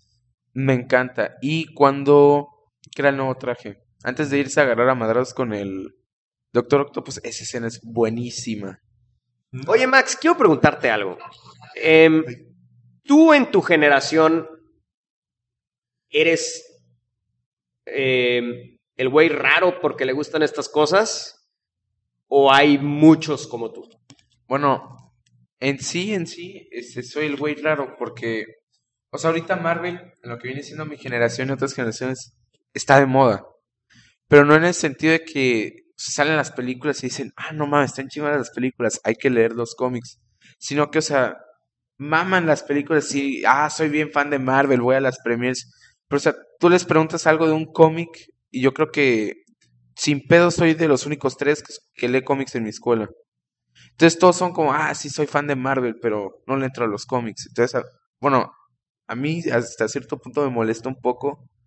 Porque, o sea, tú eres un pendejo, pero cuando sale una película de Marvel, ahí sí, soy bien fan de Marvel y la chingada. Y, o sea, también pendejos, ni les gusta. O sea, como que nada más van persiguiendo la moda. Ya. Guanabis. ¿Y a qué se debe esto, güey? O sea, porque al menos, por ejemplo, en nuestra época, pues vaya, yo era el güey que se siguió leyendo cómics, güey. O sea, yo me seguí leyendo historietas, güey. Hasta la edad actual, cabrón. Pero pues como que todos en un momento leían historietas, ¿no? Todo mundo le compraban historietas, ¿no? Entonces, actualmente es de las épocas en que más historietas hay a la venta, güey. De hecho, vas a un Sanborns y es impresionante la oferta que hay de historias y entonces, ¿qué falta, cabrón? O sea, por ejemplo, hay un pendejo al que le dicen Parker porque el güey dice que es muy fan del Hombre Araña. Pero o sea, el güey no ha leído un puto cómic del Hombre Araña en su vida. Entonces a mí me sorprende que se llame fan del Hombre Araña, pero no lea los cómics. Entonces como, o sea, me gusta, pero no tanto. Entonces... O sea, que ni las caricaturas ni los videojuegos. Las caricaturas sí, porque pues, o sea, pues, todos, o sea, estábamos chicos cuando salieron las buenas. Ya ahorita está las 2 de Disney que han sacado Ultimate Spider-Man y... son un asco. Es malísimas. Pero espectacular Spider-Man y Spider-Man de Animated Series. Están chingoncísimas. Que es la de los 90s, son buenísimas. O sea, ahorita que llegó Disney con Spider-Man es una... O sea, No Ultimate mames. Spider-Man basura. Lo hicieron el gato de Nick Fury, que es casi su papá. A ver, se las volteó tantito. O sea, ¿qué tanto realmente nos estamos volviendo discriminativos nosotros al decir tú no puedes ser fan de Spider-Man porque nada más jugaste el juego y ves las películas y no lees cómics? O sea, ¿por qué para ser un fan real tienes que a fuerzas leer los cómics? Que pues es uno de los medios en que puedes consumir historias del Hombre Araña, pero pues actualmente hay muchos medios. Entonces, ¿qué tan discriminativos estamos siendo nosotros también? Yo te voy a explicar por qué pienso así. Si te das cuenta, o sea, cuando algo te gusta, tú quieres saber más, ¿no? Entonces, cuando tú te llamas fan es porque algo de verdad, o sea, te encanta. Entonces, se me hace incongruente que tú digas que te encanta Spider-Man. Ese güey, de hecho, le presté los 10 números del Hombre Araña todo el verano y no los leyó. Entonces, es como, ¿cómo puedes ser fan de algo si no lees su origen? O sea, deja tú el origen si no investigas más acerca de eso. O sea, porque, por ejemplo, a mí me gusta mucho Marvel y porque me gusta mucho Marvel leo los cómics. Porque me gusta. Entonces, si no me gustara, no leería los cómics. Entonces, por ejemplo, yo no me llamaría fan de, te pongo un ejemplo, Queen, ahorita que está de moda por la película. O sea, puedo escuchar la música. Me encantó esa escena donde dice, ay, me duelen las rodillas, dice. Con el Ferras, ¿no viste al Ferras? Me está cagando de risa el mame del pendejo es Freddie Mercury como el Ferras. Le están haciendo entrevista. Oye, Mi nombre es Felipe Ferra Gómez, alias el Ferras. creo que ahí tienes algo importante Pura bala fría. de que eres fan, pero no quieres hacer un esfuerzo. O sea, no sé, que me gusta el Mario Bros, pero nunca me he pasado del nivel 1. Ajá, Algo así. es como, soy fan de Mario Bros, pero no me gusta jugar los juegos de Mario Bros. Entonces, o sea, ¿qué es lo que te hace un fan? Que desde mi punto de vista es que como que entres más en los personajes. Entonces, vaya, aquí estoy siendo el abogado del diablo, ¿no? Porque, o sea, estoy de acuerdo contigo, güey, pero estoy siendo abogado del diablo. A ver, entonces, tienes que trabajar para llamarte fan. O sea, si no, no. Yo no lo llamaría trabajar, güey, porque cuando eres fan te gusta. Claro. Por ejemplo, si a él no le gusta leer cómics, no le pasa el medio, no le llama el medio de los cómics, güey. Entonces, ¿ya no puede ser fan del Hombre Araña? Desde mi punto de vista, no, Yo cabrón. creo que Bueno, sí. O a sea, ver, cualquiera es puede que, ser un fan. a ver, te la voy a voltear. Pedro dice que le encanta Star Wars. Pedro, ¿te gusta Star Wars? Sí. Le encanta Star Wars a Pedro. No das luz libre. Bueno. Cada vez que le recomiendo una novela de Star Wars, ¿cuántas has leído, cabrón? Una. Como 20, cabrón, le he recomendado, güey, durante Yo creo, 15 años, güey. yo creo que hay una diferencia. El Hombre Araña nació de los cómics y Star Wars, pero lo principal han sido las películas y ya los libros, videojuegos y todo eso ya son cosas alrededor. Ajá, es que, o sea, el medio principal núcleo de Spider-Man son los cómics. Bueno, también te platico. Pues, Yo de niño era ¿eh? fan de Superman. Yo de niño era fan de Superman y o sea, mis superhéroes eran Superman, Batman y el Hombre Araña. Esos eran mis superhéroes de niño. Mi primer cómic del Hombre Araña que yo recuerde fue uno en donde se pelea con Mephisto y que hacen el Eterno y Mephisto hacen una apuesta para básicamente ver cuánto aguanta de castre el Hombre Araña. Literalmente es una historia de Halloween. Ese fue el primer cómic que yo recuerdo conscientemente haber leído de Spider-Man. Pero yo toda mi vida conocía al Hombre Araña, primero por la serie, por las caricaturas, aquella caricatura que de hecho utilizaban dibujos de Steve Ditko, luego por una serie de actores, güey, y pues mi primer cómic fue, y de ahí pues sí, me seguí leyéndolo, el asombroso Hombre Araña, pero pues realmente para mí el Hombre Araña empezó como caricatura, Pedro. Bueno, a ver, te voy a decir una cosa. Ahorita estabas diciendo eso de la cuestión de la novela. Y bueno, pues, no es por disculparme, pero he leído solamente una pinche novela de Star Wars. Porque bueno, la verdad es que sí, desde cierto tiempo para acá llega el momento en el que por X o por Y, a lo mejor soy demasiado... demasiado pendejo, demasiado preocupado por la pinche vida, pero sí, me encuentro con menos tiempo, con más presiones que otra cosa. A ver. No es ataque. No, a ver, Deja que termine su simplemente idea. es intentar que me comprendan, o sea, sí. He leído solamente una novela de Star Wars, pero yo me acuerdo cuando un amigo llega de Estados Unidos y me regala 4 novelas de Star Wars en inglés, y me eché las pinches 4 novelas, y eso que... eso sí, me las leí porque tenía la suerte de que acababa de comprar el pinche diccionario Larousse inglés-español, porque antes nada más leía cómics. Y Pedro buscando lightsabers, puta madre. No, pero cabrón, o sea, de repente me di cuenta que aunque ya a ver, a los 16... TIE Fighter, TIE, corbata, ok, peleador de la corbata, ok, perfecto. Que aunque ya era... Imagínate que los pilotos se suben arriba de peleadores con Ok, corbata. entonces estos son peleadores con corbata, ok, perfecto, entendido. Sigo leyendo. Que aunque ya leía perfectamente bien los cómics en inglés, cada 5 páginas, 6 páginas tenía que buscar 2 o 3 palabras, cabrón. Esa es historia verídica, Max. Mi tío me habla y me dice, porque él vivía en Estados Unidos, y me dice, ¿qué quieres que te lleve, no? Y va a venir de viaje, y entonces yo quiero un juego que se llama TIE Fighter, ahí se llamaba el juego, ¿no? Sí, ya sé cuál es. Y me dice, el peleador de la corbata. Y yo, no, tío, no, Star Wars TIE Fighter, es de naves, güey, es verídico lo del peleador de la corbata. Bueno, entonces, y cabrón, me eché las 4, o sea, me costó, ¿qué será? No, pues, menos de un año, pero ahí estaba yo, tenía el pinche tiempo de sobra para estar leyendo esa madre, o sea, ahorita nada más me he leído una novela porque, te digo, siempre tengo cosas que leer o cosas que hacer y es más, hay veces que ya me obligo a leer los pinches cómics. Pero no hay pedo, güey, o sea, mira, no a ver, ataque, es que, por ejemplo, o sea, cada quien tiene sus medios, o sea, yo, por ejemplo, tengo la paciencia de leer novelas, pero no tengo la paciencia de ver series. Tú tienes la paciencia de aventarte series que yo no tengo la paciencia de aguantar, cabrón. Entonces, es a lo que me refiero, o sea, ahí le pegaste al grano, o sea, cada quien tenemos como que los medios que nos gustan y pues tal vez estamos poniéndonos al nivel de los futboleros diciendo, pinche pendejo, que no sé qué, pinche pendejo, no te gusta el Hombre Araña, o sea, tal vez nos estamos poniendo también intolerantes, ¿no? Entonces, no sé, cabrón, o sea... Te digo que te acuerdes, güey, cuando fueron intolerantes contigo, güey, te llamaron pendejo por leer cómics, pero ahorita que están las películas de moda. La película, ahí está, o sea, el libro. Cualquiera puede interesarse y llamarle la atención a algo de esa manera y pues buscarlo.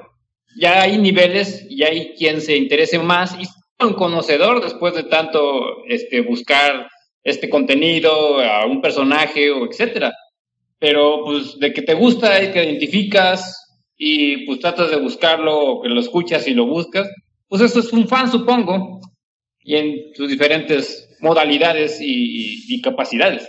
Yo creo que hay tipos de fans, y sí, hay quien dice soy fan de las películas de horror y tiene un cuarto completo lleno de DVDs y Blu-rays de películas desde 1910 hasta la época actual. Pedro. Y hay quien puede decir, soy fan de las películas de horror y pues nomás cuando hay una película de horror va al cine a verla, ¿no? Entonces, no sé, cabrón, yo creo que... A lo mejor estás un poco sentido porque, por ejemplo, te dicen... Estoy siendo abogado del diablo. Bueno, te estoy diciendo, por ejemplo, no sé, que los videojuegos son muy babosos, te dijeron de chamacos y ya ves de repente, no sé, la chava que te decía eso ya es nivel 47 en Candy Crush.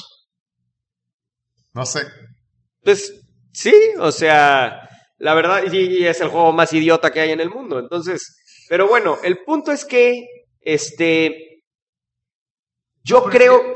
Te pongo el ejemplo, güey, la chava que juega Candy Crush se llama gamer a sí misma, güey. O sea, no mames. O sea, ¿Qué vieja se puede llamar gamer que juega Candy Crush? Bueno, pues así me siento yo cuando me dicen soy fan de Spiderman, pues solo he visto las pinches películas, güey. Sí, es que te digo, es el punto, es lo mismo. Hay niveles, cabrón. Mira, Tavo me dijo una cosa una vez hablando de videojuegos de nuevo. Me dice el cabrón, ay, es que tú eres de la PC Master Race. Yo nunca había oído esa mamada, güey. Fue la primera vez que oí Así los etiquetan, güey. Bueno, yo en la vida había oído esa mamada, güey. Tú dices algo que te caga, algo que te caga, tío. Bueno, no sé quién es el pendejo que lo publica en el tribunal, pero... Seguramente soy yo. Es de los güeyes que no entran al cine por las palomitas, cabrón. ¿Cómo? Ya. Eso me caga, cabrón. O sea, que llegan 10 minutos después de que empezó la película con su cerro de palomitas y mamadas haciendo cola. Pero ¿cómo se da ese pedo, güey? Sí. O sea, es de esos pendejos. Para ponerse en Facebook de la premier de tal película. Sí. Bueno. No está a ese nivel de... fue la premier de... Bueno, vaya, a lo mejor este tipo es muy particular de que es realmente pendejo. Saludos a Parker, saludos. Escucha a Parker. No, pero la neta, o sea, a lo mejor particularmente este cabrón está bien pendejo, güey.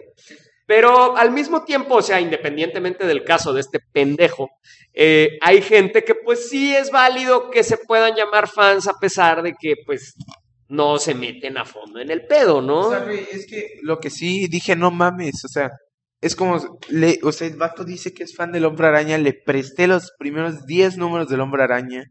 En todo el verano, güey, no los leyó. Mira, hay casos. Super fan. Estábamos hablando aquí el otro día precisamente de que un chavito que luego nos balconearon cuál era el nombre, pero vaya, no me gusta decir quién ni nada, pero un güey que es muy popular en YouTube, cabrón. Y me planteó, chingada madre, esta parte será editada, porque bueno, pero este güey, o sea, nos dicen, o sea, yo la verdad no sabía de este cuate hasta que salió esta polémica de que el güey iba a ser Flash y que la chingada. Yo, puta, pues ¿quién es este cabrón? Y ya me puse a ver y la verdad vi 2, 3 de sus videos y pues dije, no mames, están bien pendejos sus videos. Pero vaya, es otro tipo de mundo el que él está accediendo. O sea, yo sí les voy a decir una cosa. Yo creo que, y esto me lo dijo mi novia Eloísa, y ella es muy inteligente, y la neta creo que tiene toda la razón. Esa gente que presume, ay, soy raro. Soy raro, nadie me quiere. No saben lo que es ser raro verdaderamente. O sea, no saben verdaderamente lo que es que eres una persona diferente, cabrón. Somos normales. Ay, Dios. Entonces, casi. Realmente hay que, al contrario, güey. O sea, yo veo a esta gente y les platico. O sea, cuando un güey me pregunta, oye, ¿qué pedo? Entonces, ¿qué? En Marvel, que no sé qué. Vaya, a mí me gusta, güey, que las cosas que nada más yo sabía antes, ahora estos güeyes las ven en el cine, pero yo sigo sabiendo más que ellos, güey. O sea, yo sé dentro de mí que estos güeyes, pues están bien pendejos, cabrón, a fin de cuentas, ¿no? Entonces, así es como debes de ver a este pendejo. Bueno, o sea, ahora. A fin de cuentas, porque la neta es, o sea, pero no tienes que decírselo, güey. Es una cosa que, pues mira, pues así como que le das unas palmaditas en la espalda y sí, güey. Ahora, finalmente, no, mira, ni siquiera se trata de que seas más que ellos, simplemente disfrutas más que ellos. Claro, o sea, claro. Has obtenido más, ahora sí que has obtenido más placer Gordo de Parker que él, cabrón. Fíjate que este pedo de los logros es una cosa muy de la generación actual. Y de nuevo, volviendo a los videojuegos, tengo enfrente de mí, porque pues estamos grabando con mi computadora, entonces tengo abierta mi cuenta de Steam. Y mucha gente presume este pedo de las horas que se pasan frente a un videojuego. Ay, no, a mí me da cosa después o de cuánto tiempo se han pasado jugando un videojuego. Y es como que una medalla que se cuelgan. Y es algo que es una idea buenísima que tuvieron esta gente que vende videojuegos, de darle logros a estos pendejos por jugar. Y cuando realmente, para mí, la verdad, el jugar un juego y terminármelo, para mí es un logro para mí, y querer ver el final es como cuando termino de leer una novela, güey. Entonces, sin embargo, yo mismo me he caído a mí mismo poniendo en Goodreads que ya terminé de leer tal novela, güey, porque sientes, ay no, quiero publicar este pinche logro, güey, cuando realmente es una cosa que debe de ser totalmente introspectiva, es para ti, cabrón, o sea, es una cosa que tú hiciste para ti. Y bueno, damas y caballeros, pues estamos aquí para anunciar el evento del año, el evento de cómic del año, damas y caballeros, la muerte de los supergüeyes, ¿verdad, mi querido Pedro? Sí, la verdad es que es un cómic que les va a gustar, sobre todo porque todos los que han escuchado este podcast en algún momento, han de querer que se muera alguno de nosotros, entonces bueno. Bueno, pues es La muerte de los supergüeyes, un cómic digital que pueden ustedes descargar directamente desde nuestro Patreon. Es una exclusiva para quien nos da una pizcachita, $1, $2, lo que les caiga. Si les gusta a ustedes lo que nosotros hacemos aquí en este podcast, bueno, pues éntrenle a nuestro Patreon, $1, $2, y podrá usted descargar esta obra de arte escrita por Jesús Morales, Tavo Duarte y Mario Padilla, y dibujada por el señor Jesús Morales y Tavo Duarte, una verdadera obra de arte editada por el señor Pedro Ajaz. Así es, damas y caballeros. Entonces, Nada. uno de los eventos de cómics más grandes de este año que puede usted tener exclusivamente en nuestro Patreon, entrando a patreon.com/supergüeyes, ¿verdad, Tavo, mi querido Tavo? Así es. Efectivamente, Mario. Y aparte van a tener acceso a todo el contenido exclusivo de los supergüeyes en el Patreon. ¡A huevo! Un chingo de exclusivos, Sí, de sí, exclusivas sí. en el Patreon. La neta, no tenemos nada de exclusivo más que la muerte de los supergüeyes, pero... Es la bueno, primera pues, de varias. será la primera de varias, damas y caballeros. Ahora, sí. la verdad es que no es el evento más grande ¡Sí del lo año. es, cabrón! No es el evento más grande de los cómics, pero usted lo puede hacer grande. ¡Ay, Goldo! Háganosla grande. ¡Ay, Goldo! Bueno, en esta parte tuvimos que editar un momento por una pendejada que se dijo aquí, que pues, notará usted que se editó. No fue eso, fue otra pendejada. Pero sí, definitivamente, pues bueno, vamos a presentarles a ustedes el juego de toma un caballito de tequila cada vez que Pedro diga Ash Goldo, vas a acabar bien pedo. Güey, Pero es un se van a juego muy intoxicar divertido. cachísimo. Así es, entonces, Van a llegar al nivel Boris Yeltsin como en Los Simpsons. a la madre. No conozco a Boris Yeltsin, pero supongo que eso era vodka, güey, no tequila. Pero bueno, entonces estábamos diciendo de este pedo del fanatismo, cabrón, y los niveles y la chingada. Entonces yo creo que más bien es la fanfarronería lo que nos caga, más que realmente, porque es el pedo, güey. Cuando un güey es fanfarrón, ahí es donde ya te caga la madre, güey. Ajá, es que eso es lo que me caga, güey, que, o sea, como que van presumiendo, yo soy fan de Spider-Man. O sea, no me categorizaría así como, soy muy fan de Spider-Man, pero me gusta mucho, pero no, o sea, no es como que, puta, mírenme, soy Parker, díganme Parker, o sea, no mames, hasta cierto punto se me hace ridículo. Porque, o sea, yo lo leo, me gusta ver las películas y la chingada, pero pues ya, güey, o sea, No sé, es que como te cases en tu boda con disfraz de hombre araña y... güey, eso se me hace ridículo. Perdón, güey. No, yo no... ¿Me has visto vestido de hombre araña alguna vez? O sea, la verdad me vería muy mal, cabrón. O sea, tendría las nalgas un poco más arriba de donde deben de estar, güey. Puras llantas, güey. Pero te he visto con tu corbata del hombre Porker, araña. más bien. Oh, mi corbata. Bueno, pero una corbata del hombre araña no tiene pedos. se güey. ve coqueta y es tema de conversación. Dice, Ay, "Ay, gracias. Ay, se ve coqueta, dice Ay, Tavo. Goldo. dices- El adjetivo tabesco, damas y caballeros. Es que imagínate, es tema de conversación en las bodas. Ay, qué chida está tu corbata. El tema de conversaciones. Sí, mira, la güerita que viene con el pendejo de la corbata del hombre araña. No. Entonces, pero bueno. Bueno, No, la neta es que, pues, yo creo que lo que nos molesta, te digo, destilando este pedo, es la fanfarronería. Sí. No tanto es discriminar quién es fan o quién no es fan, sino que no sean pinches fanfarrones, güey. Y lo que caga, por ejemplo, de este chavito que te digo que hace videos en el internet, es precisamente lo fanfarrón que es.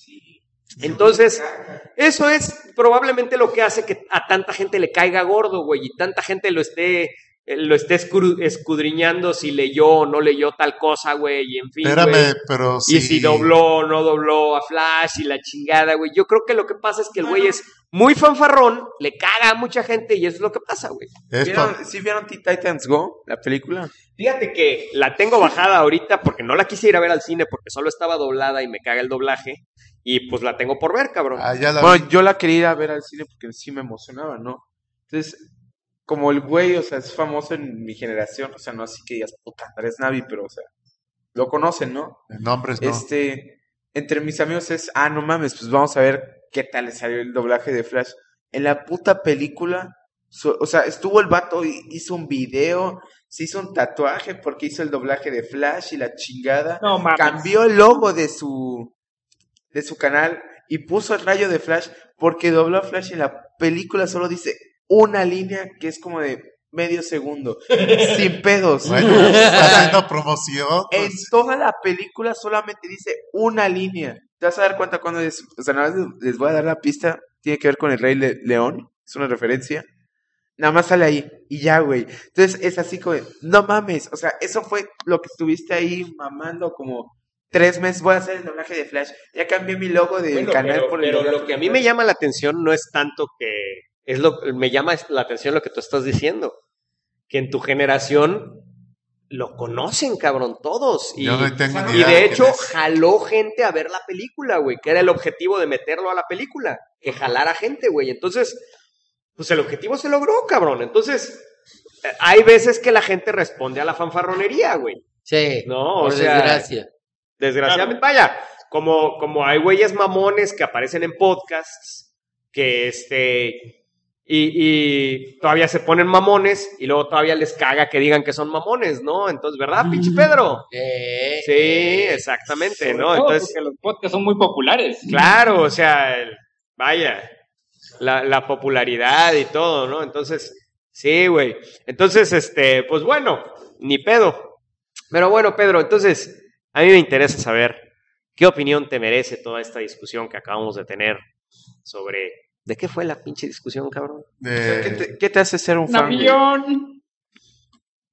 Pues simplemente que te gusta algo, pero me gustó mucho eso que dijiste de que, bueno, pues simplemente el hecho de que te guste algo, no por eso tienes que estarlo presumiendo a cada rato, o sea, y yo ahí voy también, a veces los que también somos según muy fans. Pero es parte de nuestra identidad, sin eso no somos nada. ¡Ah!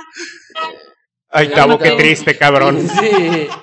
Qué triste, Bueno, la verdad. A veces güey. los que según son muy conocedores, agarran y atacan al que se supone que apenas le está gustando algo y ay, tú eres un idiota o eres... Y no, o sea, al contrario, creo que debe de haber más que fanfarronear esas ganas de, como dijo Max, bueno, agarras y le dices y hasta tienes la capacidad de prestar parte de lo que a ti te gusta, ¿no? Yo a mí creo que más que apoyar el cómic mexicano, apoyar todo lo que se traduce, a mí me gusta mucho comprar cosas en español para prestárselo a personas que no sepan inglés y que, bueno, tengo un montón de alumnos o varios conocidos que ni de pedo van a leer un cómic en inglés, entonces, bueno, eso es algo que hago. Me acuerdo que compré como 7 versiones de este cómic de Batman Noel, porque dije, ay cabrón, en el momento en el que yo tenga un sobrinito o algo, eso es algo que le puede gustar lo mismo a un niño que a un adulto. Y resulta que ya nada más me quedé con una pinche versión maltratada del Batman Noel porque a un montón de amigos con hijos, se los o bueno, uno que otro alumno se lo he terminado regalando porque les encantan ese pinche cómic, ¿no? Entonces, como de 8 que tenía, pues terminé ya dándolos Ice Gold. Sin embargo, ahorita Tavo tocó un tema preocupante también, güey, Sí. que es el otro extremo.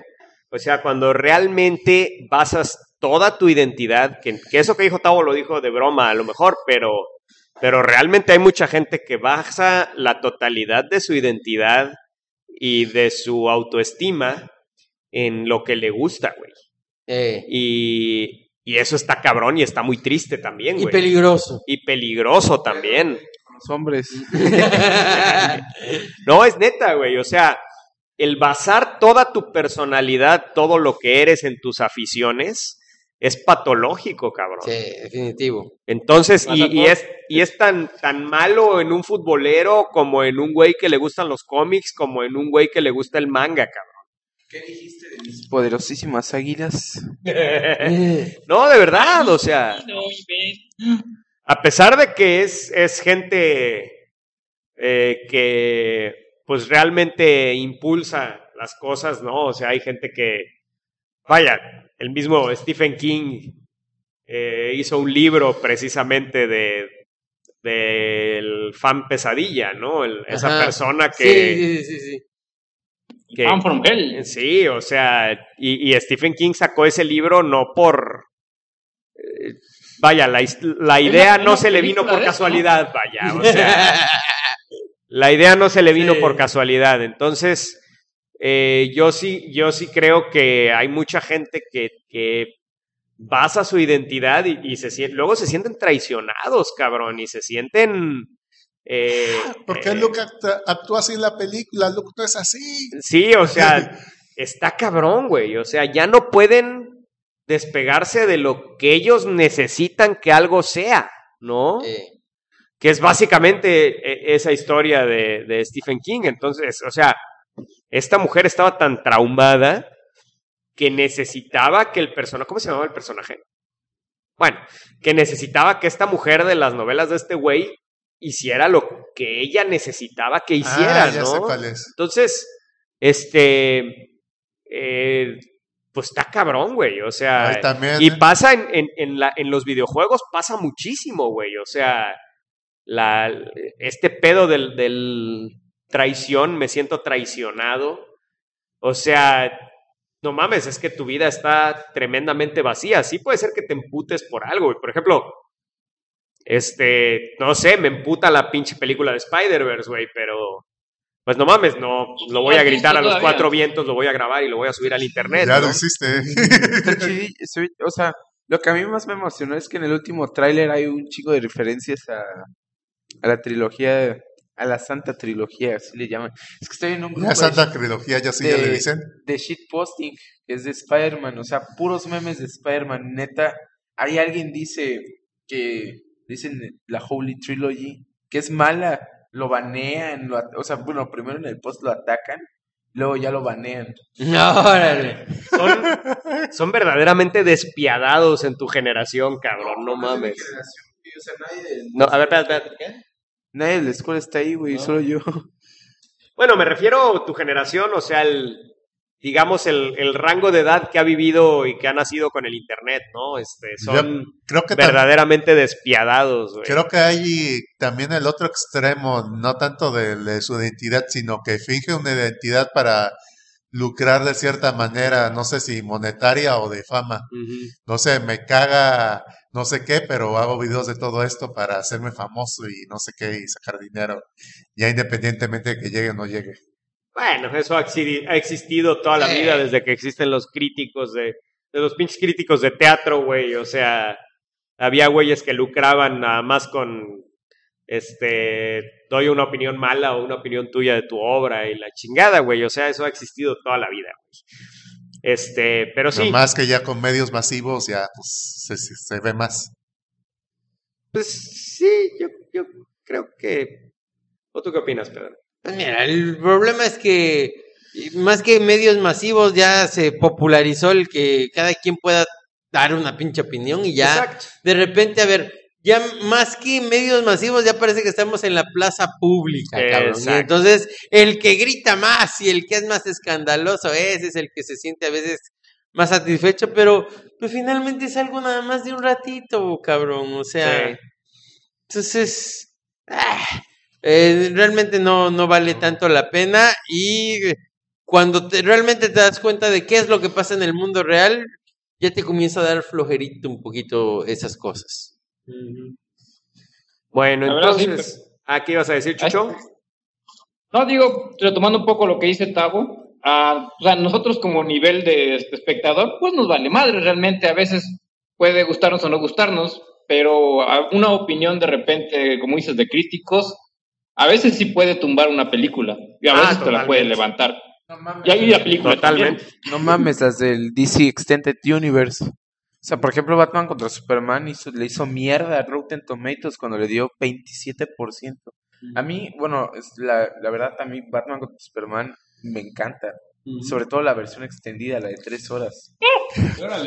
¿La viste? Sí la vimos en casa de ¿Sí la vimos? Sí, la vimos, la vimos. Casa... ¿Y qué opinan? Pues no sé, mira, es una película que sinceramente, vaya, escuche nuestro episodio de Batman contra Superman. Es una película que a mí no me gusta, güey. A mí no me gusta la estética. O sea, me parece que Zack Snyder no entendió fue una muy mala decisión para ese tipo de película, ¿no? Ese güey es una... Entonces, ¿qué? Ese güey es una... A mí me encanta Zack Snyder. A ver, a mí me encanta Zack Snyder. Zack Snyder, yo me acuerdo que es cuando bueno, sacó Soccer, todas las películas que Soccer Punch me gustó.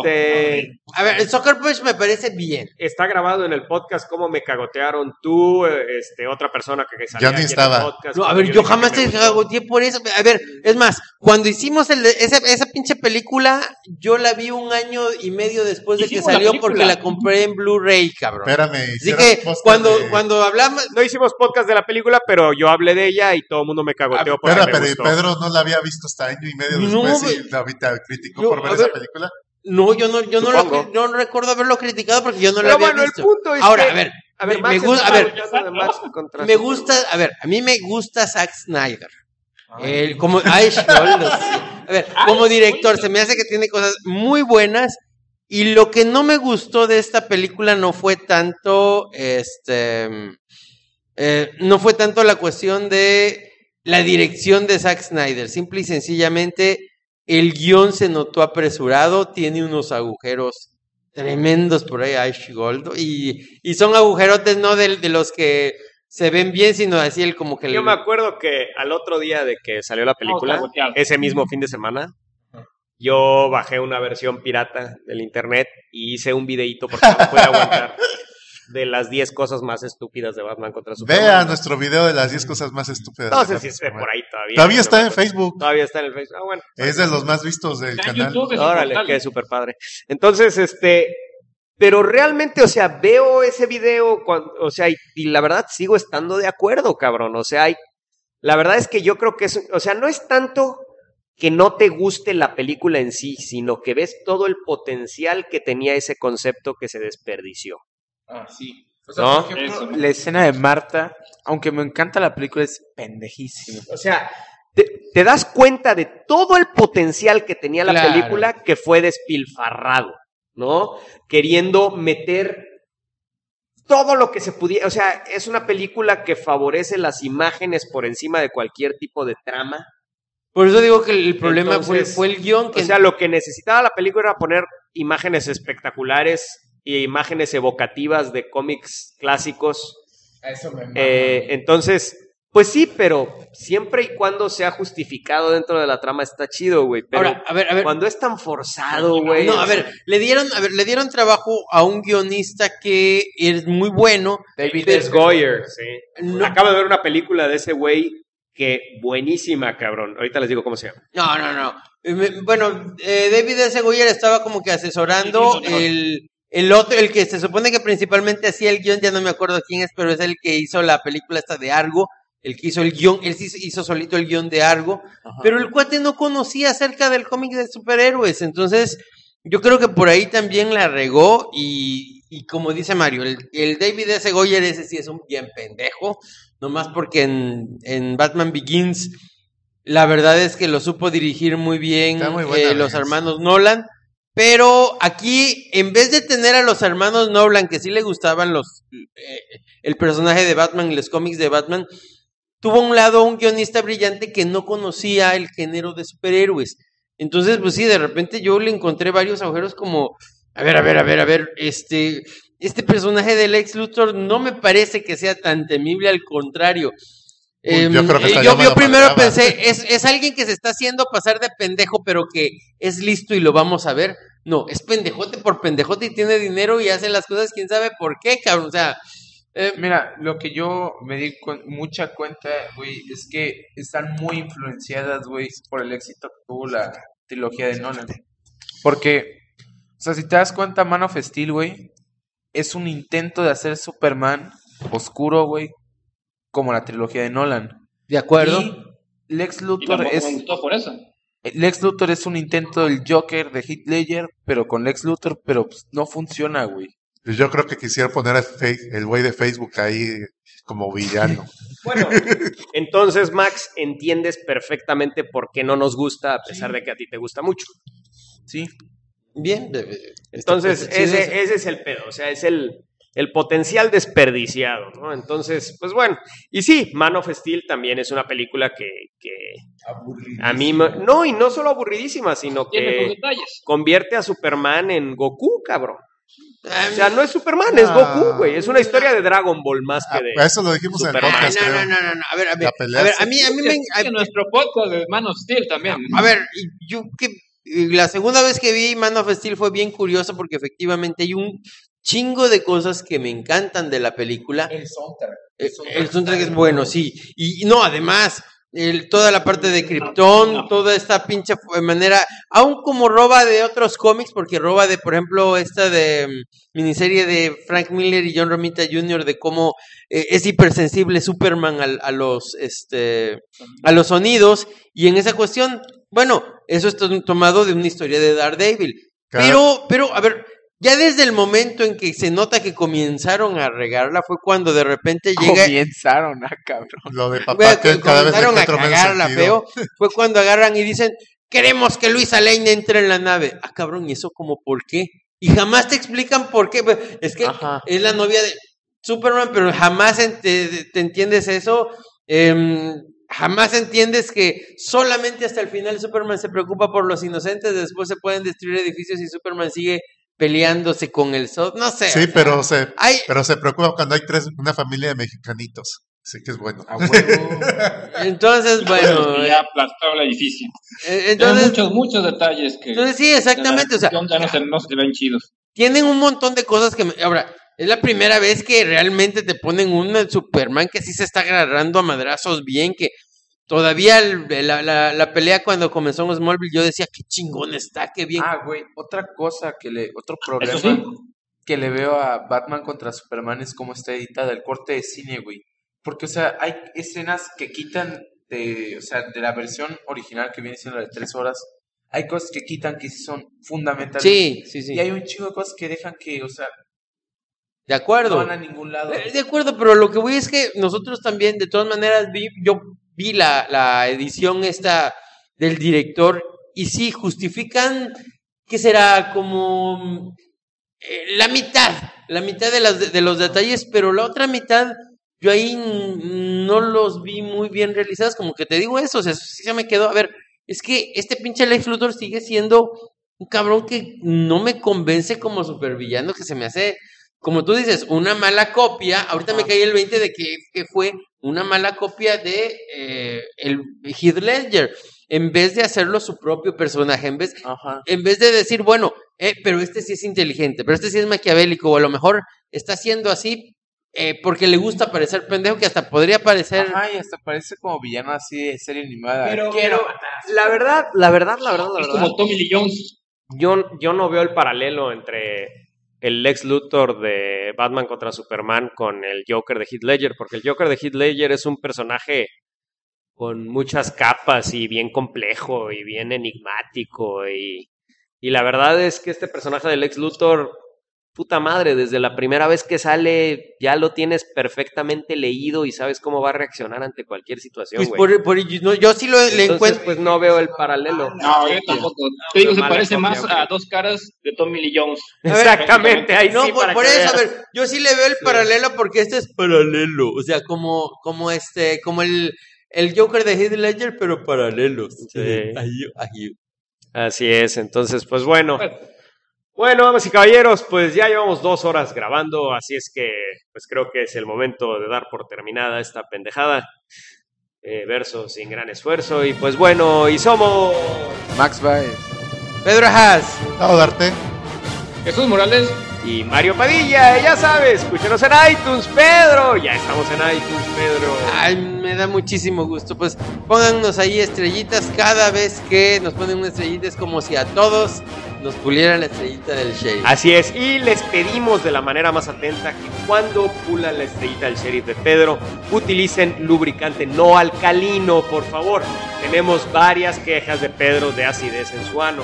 Entonces, por favor, lubricante que no lastime el ano de Pedro, para que su dedo índice deslice perfectamente por cada uno de los surcos de el agujero, la estrella del sheriff que forma nuestro amigo Pedro, y que le dan esas 5 estrellitas en iTunes, que les agradecemos inmensamente que nos den. Y pues bueno, también ya estamos en Spotify, Pedro. Pues escúchenos ahí, recomiéndenos. La verdad es que eso. no sé. La neta no sabes. No, nunca lo he usado. Aquí el señor IT de su escuela, ¿cómo es? Es el asesor IT, ¿va? Pues, más o menos. Bueno, no vamos acá. Así es, damas y caballeros. Oye, loco, ¿y alguno de tus alumnos escucha el podcast? ¿O no tiene ni puta idea de que lo hace? No, pues sí. Es su identidad secreta. Ya ha pasado. ¿Y no se burlan de ti, güey? No. ¿O te faltan o así de Lo repente? admiran, güey. No mames. Lo admiran, se vuelve el gurú de la tampoco, escuela. No mames, o sea, Pedro sabe de si en la nombre escuela se enteran de que, o sea, si Pedro fuera maestro, o sea, así durante la clase gritarían así, ¡ay, golo! Pero, o sea, no se lo dirían directamente a él, o sea, como que lo gritarían así como, no, para chingar. Pues digamos que sí ha pasado, pero bueno, pues... Te voy a decir cuál es la diferencia. Pedro Parte de la fama. es maestro muy querido entre sus alumnos, güey. Entonces no genera este tipo de rencores. Esa es la inmensa diferencia, ¿a Pues poco sí. no? Eso Porque si tiene fuera que uno ver. de esos maestros que generan rencor, güey, que son pinches maestros mierdas, la chingada, que no enseñan nada y quieren trabar a todo el mundo, y la puta madre, me canso que se lo comen vivo, güey. Pero este cabrón es buena onda, cabrón. Así como lo ves, es buena onda, güey. Entonces no genera rencor por parte de nadie, güey. Entonces, pues los chavos lo quieren, güey. Pues ya. Entonces, pues no. Aunque oigan el podcast van a decir, ay, el maestro Pedro, ya, está chido. Y ya. De hecho ha traído alumnos, exalumnos. Sí. Así es. Y bueno, y aparte... No, Aquí. Y bueno, pues bueno, Tavo, tenemos esta madre que vamos a lanzar en una cápsula que vamos... Son alrededor de... Creo que había 5 la semana pasada, ya somos 4 usuarios nada más de Tumblr en todo el mundo. Pero pues los supergüeyes seguimos soldereando hacia adelante, siguiendo usando Tumblr. Porque va a ser la cápsula del tiempo. Va a ser una cápsula de tiempo. Entonces, ¿qué hay en el Que Tumblr de momento los de este supergüeyes? podcast voy a subir como media hora de que estoy jugando el Hombre Araña y diciendo ¡guau! Y así. Órale, qué padre. Está chido.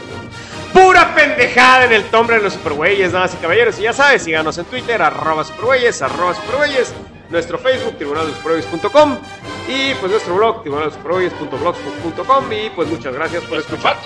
Y nuestro Patreon, que bueno, ahorita lo metemos. Y pues sí, y pues Disfrútenos con leche.